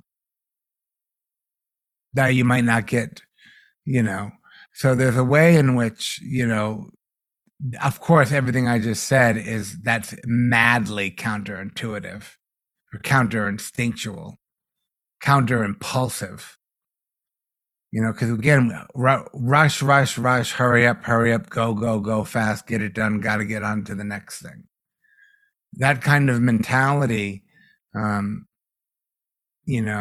of all, it's unpleasant to be in that space.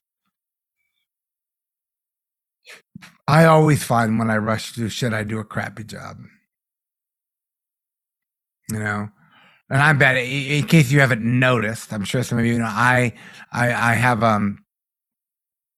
some writing disabilities. I have some like learning disabilities that still linger. I am the king of typos. If you've ever gotten an email from me, there's a chance that it had at least 1 or 2 like really ridiculous typos in it. Why? Because first of all, I know that I do that. But a lot of times I'm too lazy or I'm too much in a rush to just reread the fucking thing back. I'm like, it's 5 sentences, Dave. It'll take literally 15 seconds to read this thing. And a lot of times I'll just hit send. I'm like, and I always say it in my mind. I'm like, I'll hit send. I'll say, fuck it. I'm like, it's just Parker. He won't care. You know what I mean?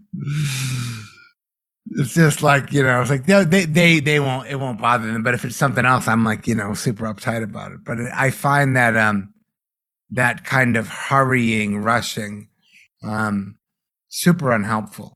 And so this teaching on Sati Sampajano actually gives us a pretty good metric and a pretty good way of trying to do all that stuff. Is, for what purpose am I doing this activity? Is now the right time?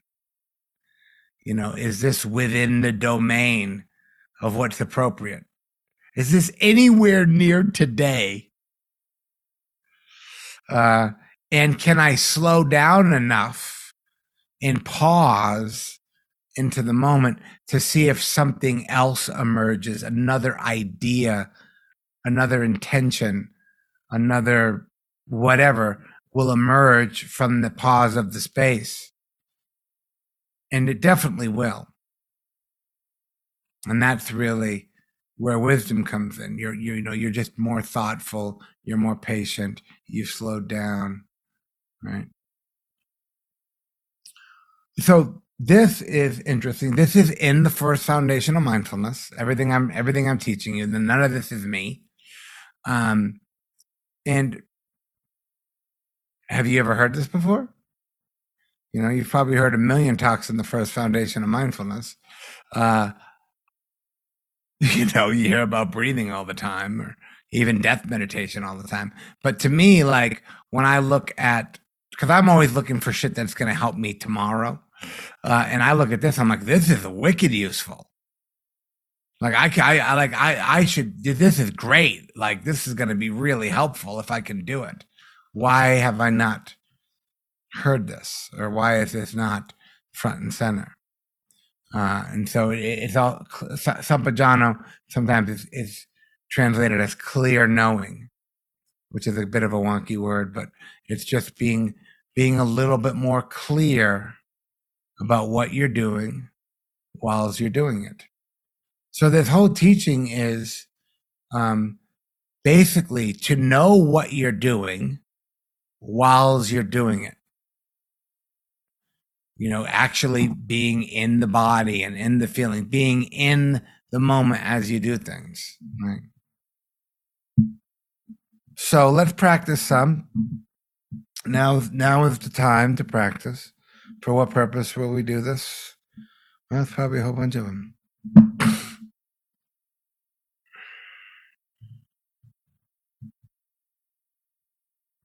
So what I'm going to do, and I've been doing this a lot lately,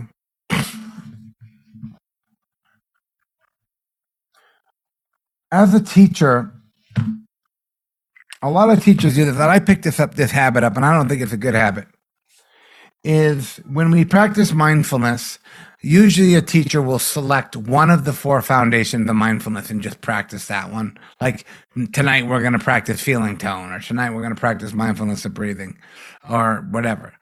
It's very rare, and I find this, and I've been doing this lately. I did it at the last couple of retreats I was on, to do a 20 or 30-minute practice and practice all 4 foundations of mindfulness. Start with the body, do the feelings. And so I almost feel like we should do that every time, rather than just trying to select one piece, so we get a whole sense of it. So what we'll do is I'll go, we'll go through them, stages, body, feelings, mind activities, and just kind of see what happens. And then we can have some questions or talk about it a little bit if you like. Good evening. Welcome to Dharma Live Online. Very auspicious occasion. I've been using that word a lot lately. I'm getting a lot of mileage out of it. It is the night after Halloween. I believe it's the Day of the Dead. Isn't today the Day of the Dead? And also we are on the death section in the Satipatthana Sutta. So, I don't see any way out of getting out of this conversation. So I'm going to talk about death.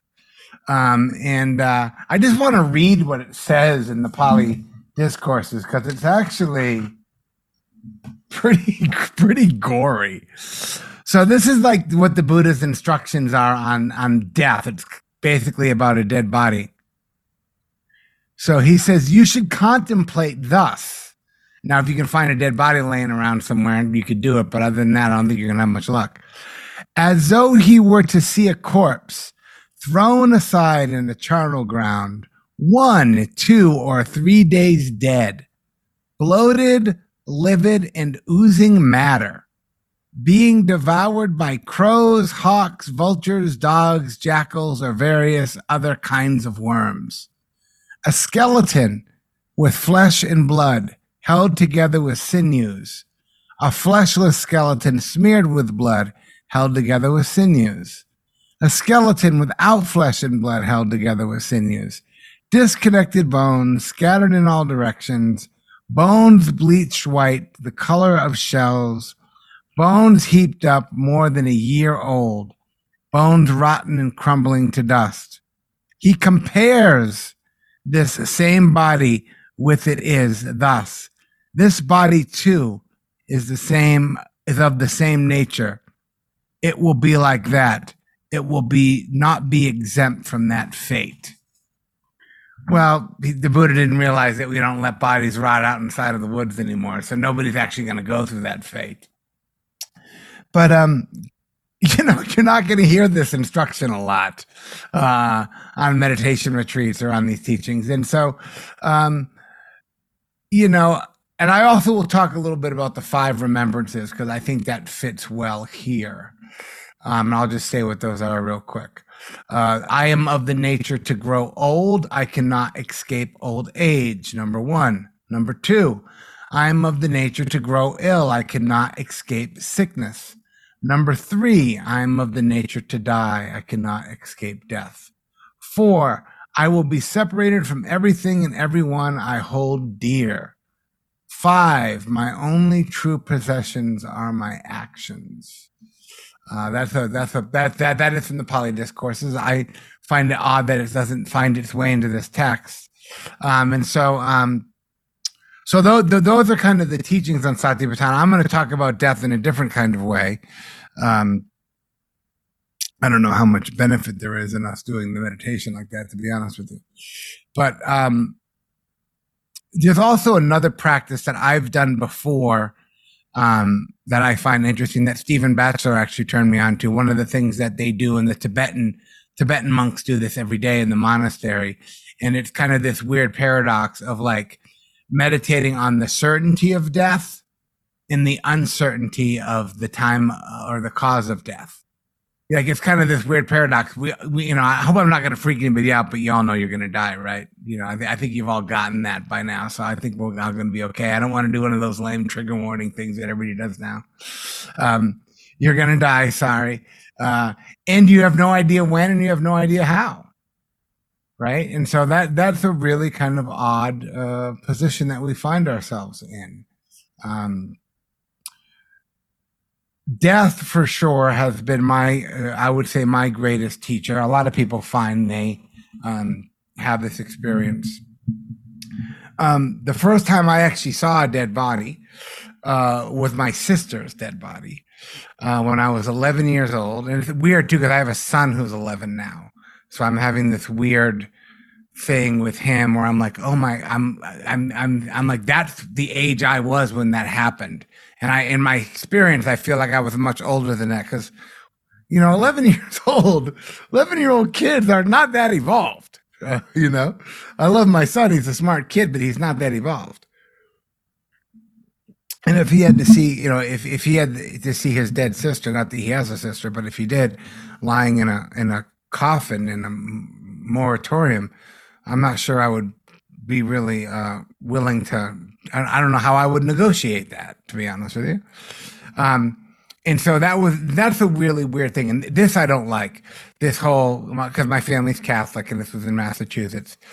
She was, of course, they didn't let me go to the wake or the funeral, but they did let me go in and see her body, which I think is actually kind of a bad fucking idea looking back.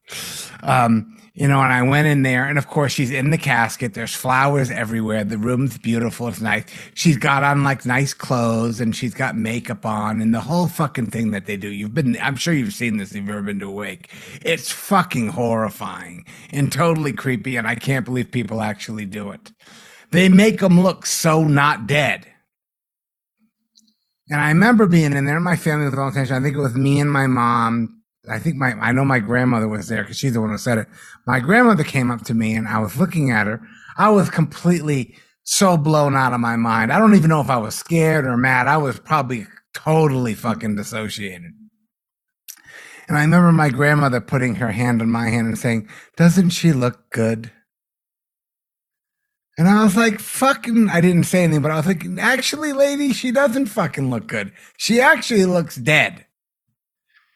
And I remember just being like, this is the kind of world that we live in.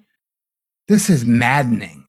It was just so weird. It was like a horror movie. It was like a Stephen King movie, and I was in it. And so that was the first time that I saw a dead body. And, I don't think it did me any good, frankly. I think I could have skipped that. And I think I would have been probably better off. And then, of course, I went as time went on. I'd been, because of growing up in Massachusetts, I knew lots of people who were Catholics. I ended up eventually going to lots of Catholic wakes and also seeing dead people that weren't my sister. So it wasn't death. So it wasn't such a big traumatic loss. But I always thought the entire incident was weird. And then I actually saw somebody get killed when I was 18. Some of you probably heard the story. There's a story on my podcast, a Dharma talk on my podcast from Vallecitos called 30 Years in the Dharma. If you're interested, you can check that out. I kind of go through the whole thing. I think Parker was actually at that retreat a couple of weeks ago. Fred, you were there. And Matt, you were almost there. I was in an accident. I was run down in a cornfield, and actually around this time of year, it was actually September 11th. We were in a cornfield, and there was a drunk driver who was swerving in and out of the corn, probably because he thought it was fun. And he actually ended up turning in where I was standing. He hit me, and then hit my girlfriend who was next to me. I was tall. I got hit and flipped over the car. She was short. She got flipped and went under the car and got dragged about 500 feet down the road. And so I came to. I went and found her body. I could hear the noise far away. I ran down there, and of course, it was totally, as you can imagine, kind of gory, bloody. She was barely alive. That was a little different. She looked a lot worse than my sister did, actually. And so that was the second dead body that I saw that was really, really close to me. So, I was 19, or I wasn't even 19. I was 18 when this happened. So by the time I was 18, I had lots of really pretty severe traumatic run-ins with death. And nobody ever actually thought to pull me aside and say, "Gee, Dave, kid, how you doing? You okay?" It was just like, here today, gone tomorrow, back at fucking school on Monday, trying to learn algebra. And I'm just like, are you? And so I had this major existential, really, crisis, which actually, I've grown to really appreciate that, because I think it really helped me. Because of that, I also adopted a very punk rock nihilistic attitude, which had varying degrees of success and probably didn't do me very good. But also, it was just like the one thing that I do actually feel like I really benefited from those experiences. I looked at the world, at society and culture, and I was just like, I want fucking no part of this. I don't know what I'm going to do, but I'm not going to college. I'm not getting a job. I'm not doing any of the shit that everybody else is doing, because if this is actually what's going on here, if this is if this is life, if this is the world, if this is what we're up against, I need to find something else because this shit is not going to work for me. Fortunately, I had punk rock music, ska reggae music, drugs, alcohol, marijuana. Those things sufficed for about a decade. And I highly recommend those things because they did me really good for a really long period of time, and just a very rebelling against the world, which I still really feel like I do to some degree. In so many ways, it was really a dharmic experience, and I think the Buddha, in his journey, and I think all of us, I'm sure you all can think of scenarios and things that we've all been through things maybe like this, maybe not as horrifying, but we all go through these things in our life that really fuck us up and really throw us off. And we usually find that we don't get any support from anybody about it, and life goes on, and it just leaves these kind of karmic knots in our system, can leave a deep sense of woundedness. It just leaves us feeling really traumatized, bewildered. But also, and I will say this, also, it opens us up to different possibilities that maybe would not have been exposed to before. Most people I find, especially if you're working with me, are probably fit in this category, but I rarely find most people who encounter the Dharma and actually practice it in a meaningful way, usually always have been through some great deal of suffering. Why a happy, well-adjusted person would want to engage in a practice like this actually baffles me. You know what I mean? Like, if you're actually okay, like, who the hell is going to do all this crap? And so the first person who had a conversation with me about this that was meaningful was my first teacher, Stephen Smith, who I actually talk about a lot because I still consider him my primary teacher because he really brought me in to the Dharma in a very big way. And when I went to IMS, Insight Meditation Society, to meet him at the request of my friend's parents, he came in where I was sleeping at the Berry Center for Buddhist Studies at the time. And I don't remember what we talked about. We talked for like a couple of hours. And a couple of things that were happening. I felt like it was the first time an adult was interested in what I'd been through, which was a very weird experience. I was like, he was very interested. Tell me this, tell me that. He also, he normalized it in the sense that based on everything that had happened to the experience I was having would make a lot of sense.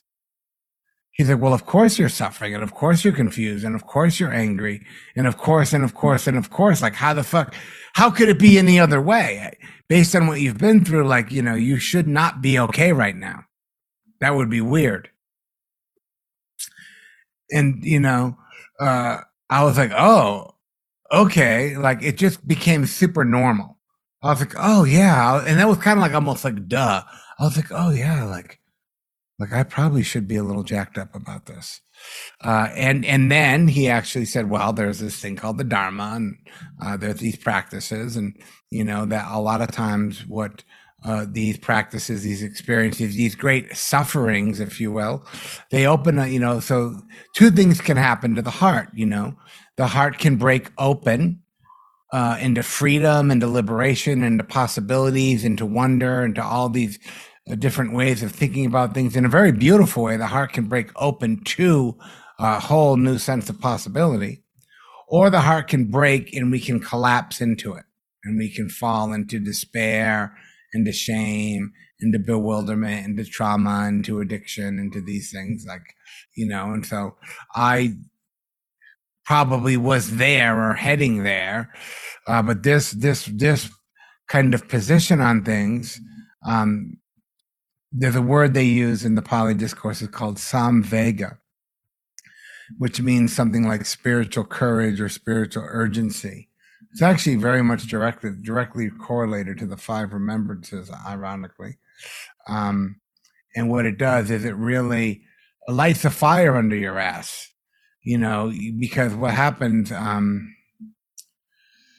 these strong feelings of spiritual urgency or spiritual courage, these strong feelings of like, well, if this is what, if these 5, the Buddha always reflects in the first 3, which are part of dukkha, right? Birth, old age, sickness, and death. That's a dukkha thing again. if I'm going to die and I'm going to get sick and I'm going to grow old, I'm going to lose everything I care about, and the only thing that I actually possess are my actions, maybe I ought to rethink this whole life thing.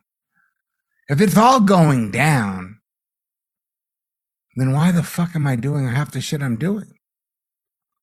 Right? And so we can get that kind of uplifting, massive prioritization where we can kind of go, all right, well, then I'm going to do whatever. I'm going to learn how to paint. I'm going to learn how to play music. I'm going to go back and get that degree. I'm going to do whatever it is I'm going to do. Because, if it all ends up in the same place, why do we do the things that we do? Then largely it's because of society and conditioning and all these things you're probably very, very familiar with. And then I had another experience about 6 years ago, actually, right around this time, October 16th. I was in a motorcycle accident in Los Angeles, and I almost died. So this is the first time I was the person. And when I went through this experience, and I remember waking up in the hospital, and I'll tell you, the whole time I felt this tremendous.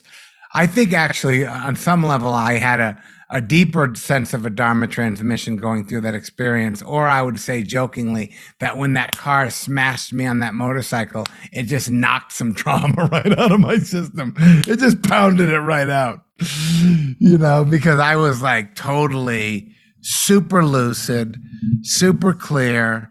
And then my priorities became, real. I was like, I'm fucking out of LA. I'm like, I'm going to exit this, against the stream situation, this no Levine situation. I'm going to exit all these kind of very complicated, destructive relationships that I got in. I was like, we're going to move to Colorado. I was like, I'm just out. I'm going to do this. It became very, very clear. I was like, I'm going to get some land in Colorado. I'm going to build a house. I'm fucking out of here. Fuck this. And I did it with so much. It was so clear. It was effortless. All of that stuff, which was difficult to go through with effortless, because I was just like, again, I have this, like, I don't know how else to say it, but I wish I could give this to people, but for some dumb reason, and probably from all the things I just mentioned, I've always had this healthy fuck this attitude. Like, I'll walk away from anything. I just don't care. I'll leave money on the table. Like, I am willing to walk away. Because I'm always willing to take my chances with the great mystery of it all, and so I always like it when people can get that, because that's I've actually never really been burned by it, ironically. I always come up aces when I'm just like, I did it with alcohol, I'm one of those rare people. I have one white coin. I went to one meeting one night and I said, fuck this, I'm all done.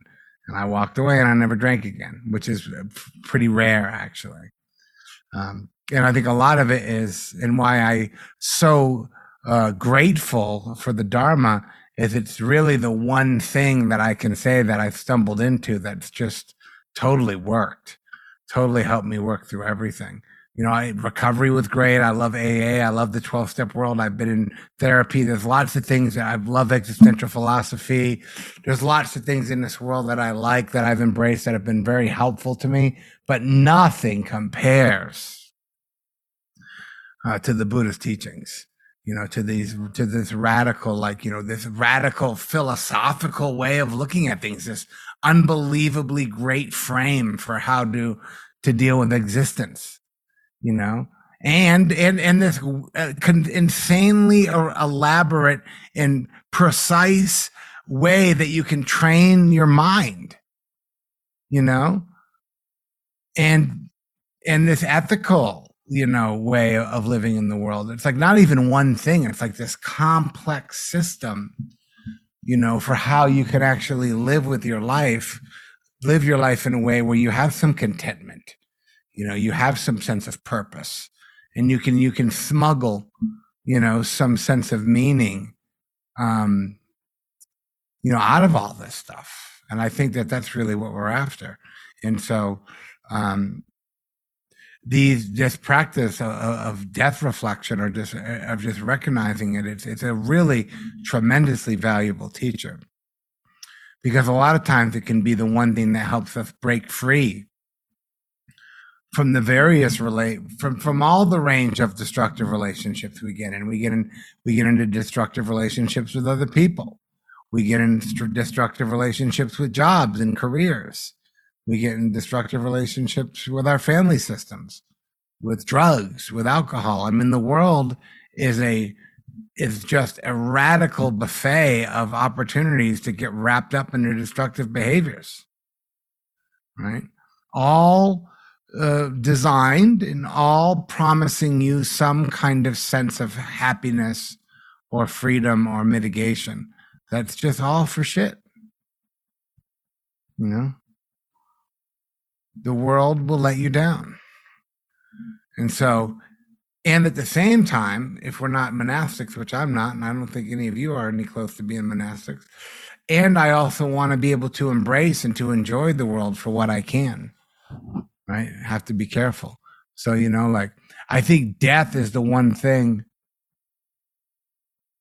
I think the great paradox of this is that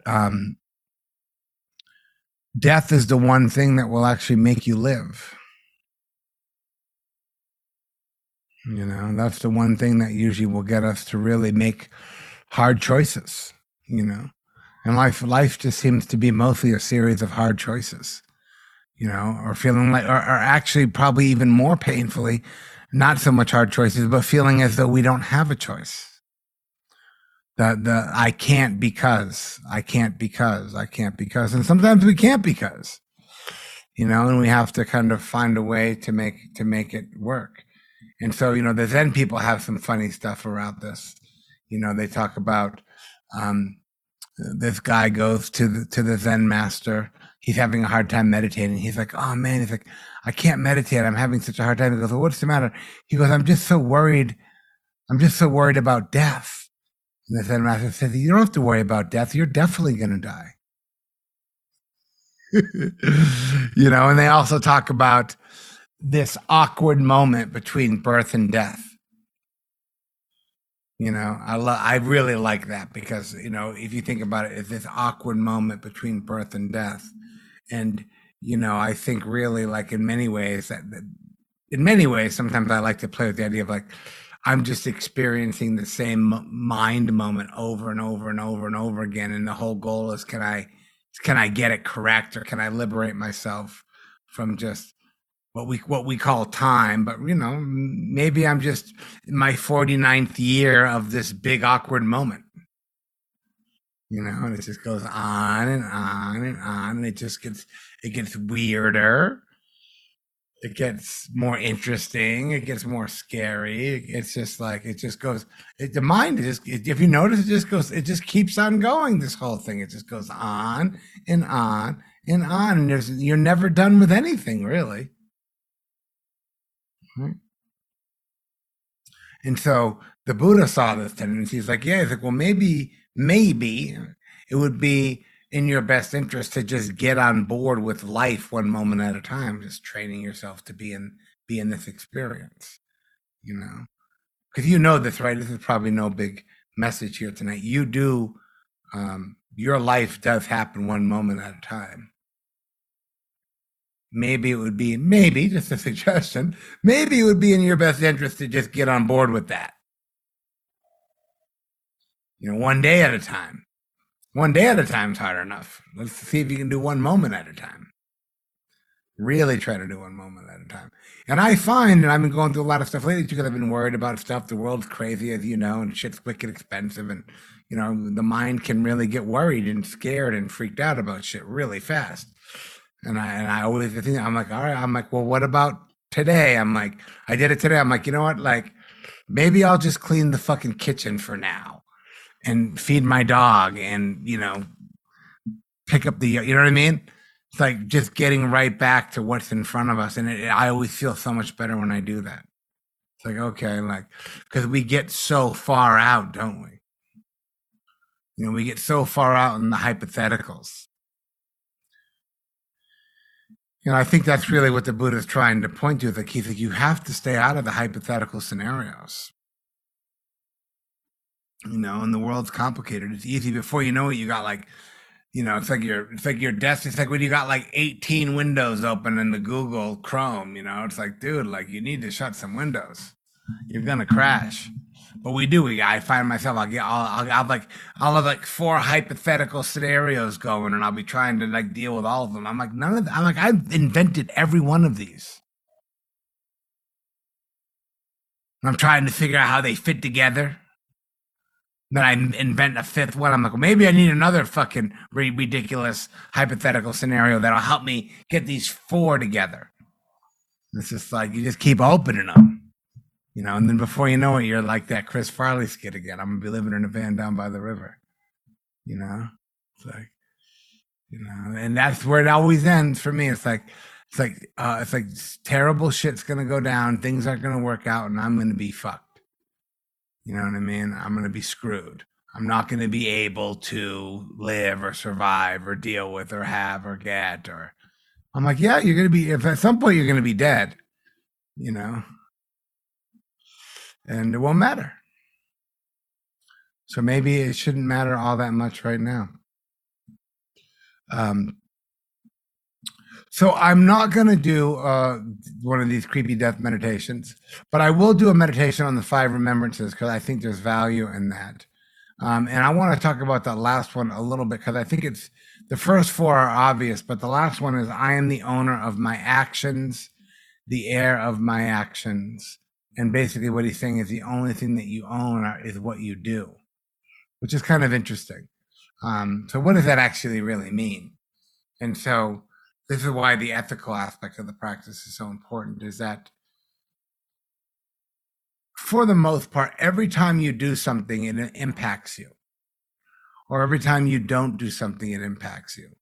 So a lot of the feelings that we have about life, about our experience, about ourselves, are usually a result of something that we've done, or something that perhaps even something that we didn't do that we wish we'd done.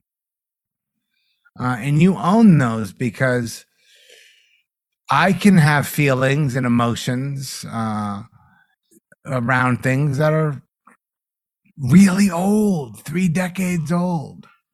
And so that's why you own your actions, right? And what it does is, and this is where I think people struggle a little bit with the practice, but I actually take a great deal of relief in it, is that, like it or not, you're totally 100% responsible for your experience. And this is helpful because it helps us to get out of the blaming.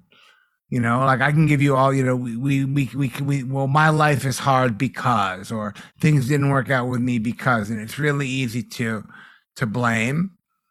It's also easy to become defensive. And the word I would use that's actually not mentioned a lot, that I really comes from the 12-step world, is humility. And I think that's really a big part of it. It's like, okay, yes, I've made some mistakes. Yes, I've done some things. Yes, I've done a whole bunch of shit I really wish I hadn't done. Yes, Dave, that's true. But you fucking did it, and it's over. How long is the sentence? How long do you have to beat yourself up for this? And that's the game I play with myself when I feel guilty or I feel ashamed, or if I still beat myself up over things that were old. I'm like, okay, like at some point, is the time served? How long do I have to suffer over this? And so it helps us let go, actually. So it helps us let go, and it helps us, hopefully, looking forward to say, okay, like if all I own are my actions, basically, and this is actually well documented in cognitive science now. I mean, the secret to success is in the choices that we make. In life, if you think about it, it's just one decision after another. Should I have tea or should I have coffee? It's like life is just constantly presenting us with decisions that a lot of times we don't even really clock or pay attention to. We're really trying to live more present, more intentionally. There's that word, right? And really trying to say, okay, like these are the cards that I'm playing. This is the hand that I was dealt. These are the conditions of my life. Either I'm going to try to work with them skillfully, or I'm going to be upset by them, or whatever. and reality is a strict experience. And so I was talking to this, I'll end with this because it was interesting. There's a woman, I think I mentioned her at the beginning. Her name is Anne Gleig. She wrote this American Dharma book, and her and I, she's a Buddhist scholar. She's like wicked smart, like crazy smart. And I had to push her on the end of dukkha thing. I was like, well, what do you think about this whole end of dukkha thing? Because she has an interesting chapter on her book about dukkha and racism. And people of color, Buddhist people of color, have a very different perspective on dukkha than the traditional one. In fact, their perspective on dukkha actually fits a lot more with mine, is that it doesn't end. And we were having this conversation about dukkha, and she was like, she said this phrase about staring reality in the face. And I was like, that's exactly what the practice of dukkha is. The practice of the First Noble Truth, to embrace dukkha, is actually to be willing to stare reality in the face. Right? Without being in denial, without bullshitting yourself, without trying to put a bad picture in a pretty little frame, to really actually take that on is really, really, I think, the act of that, the reality of the present moment, the reality of our life. So I thought that was an interesting way to put it. I was like, oh, stare reality in the face. That's what I'm doing all day long anyway. So thank you for listening. Let's do a practice, and we'll have some time to talk about this some more. I'd be curious to hear what's on your mind.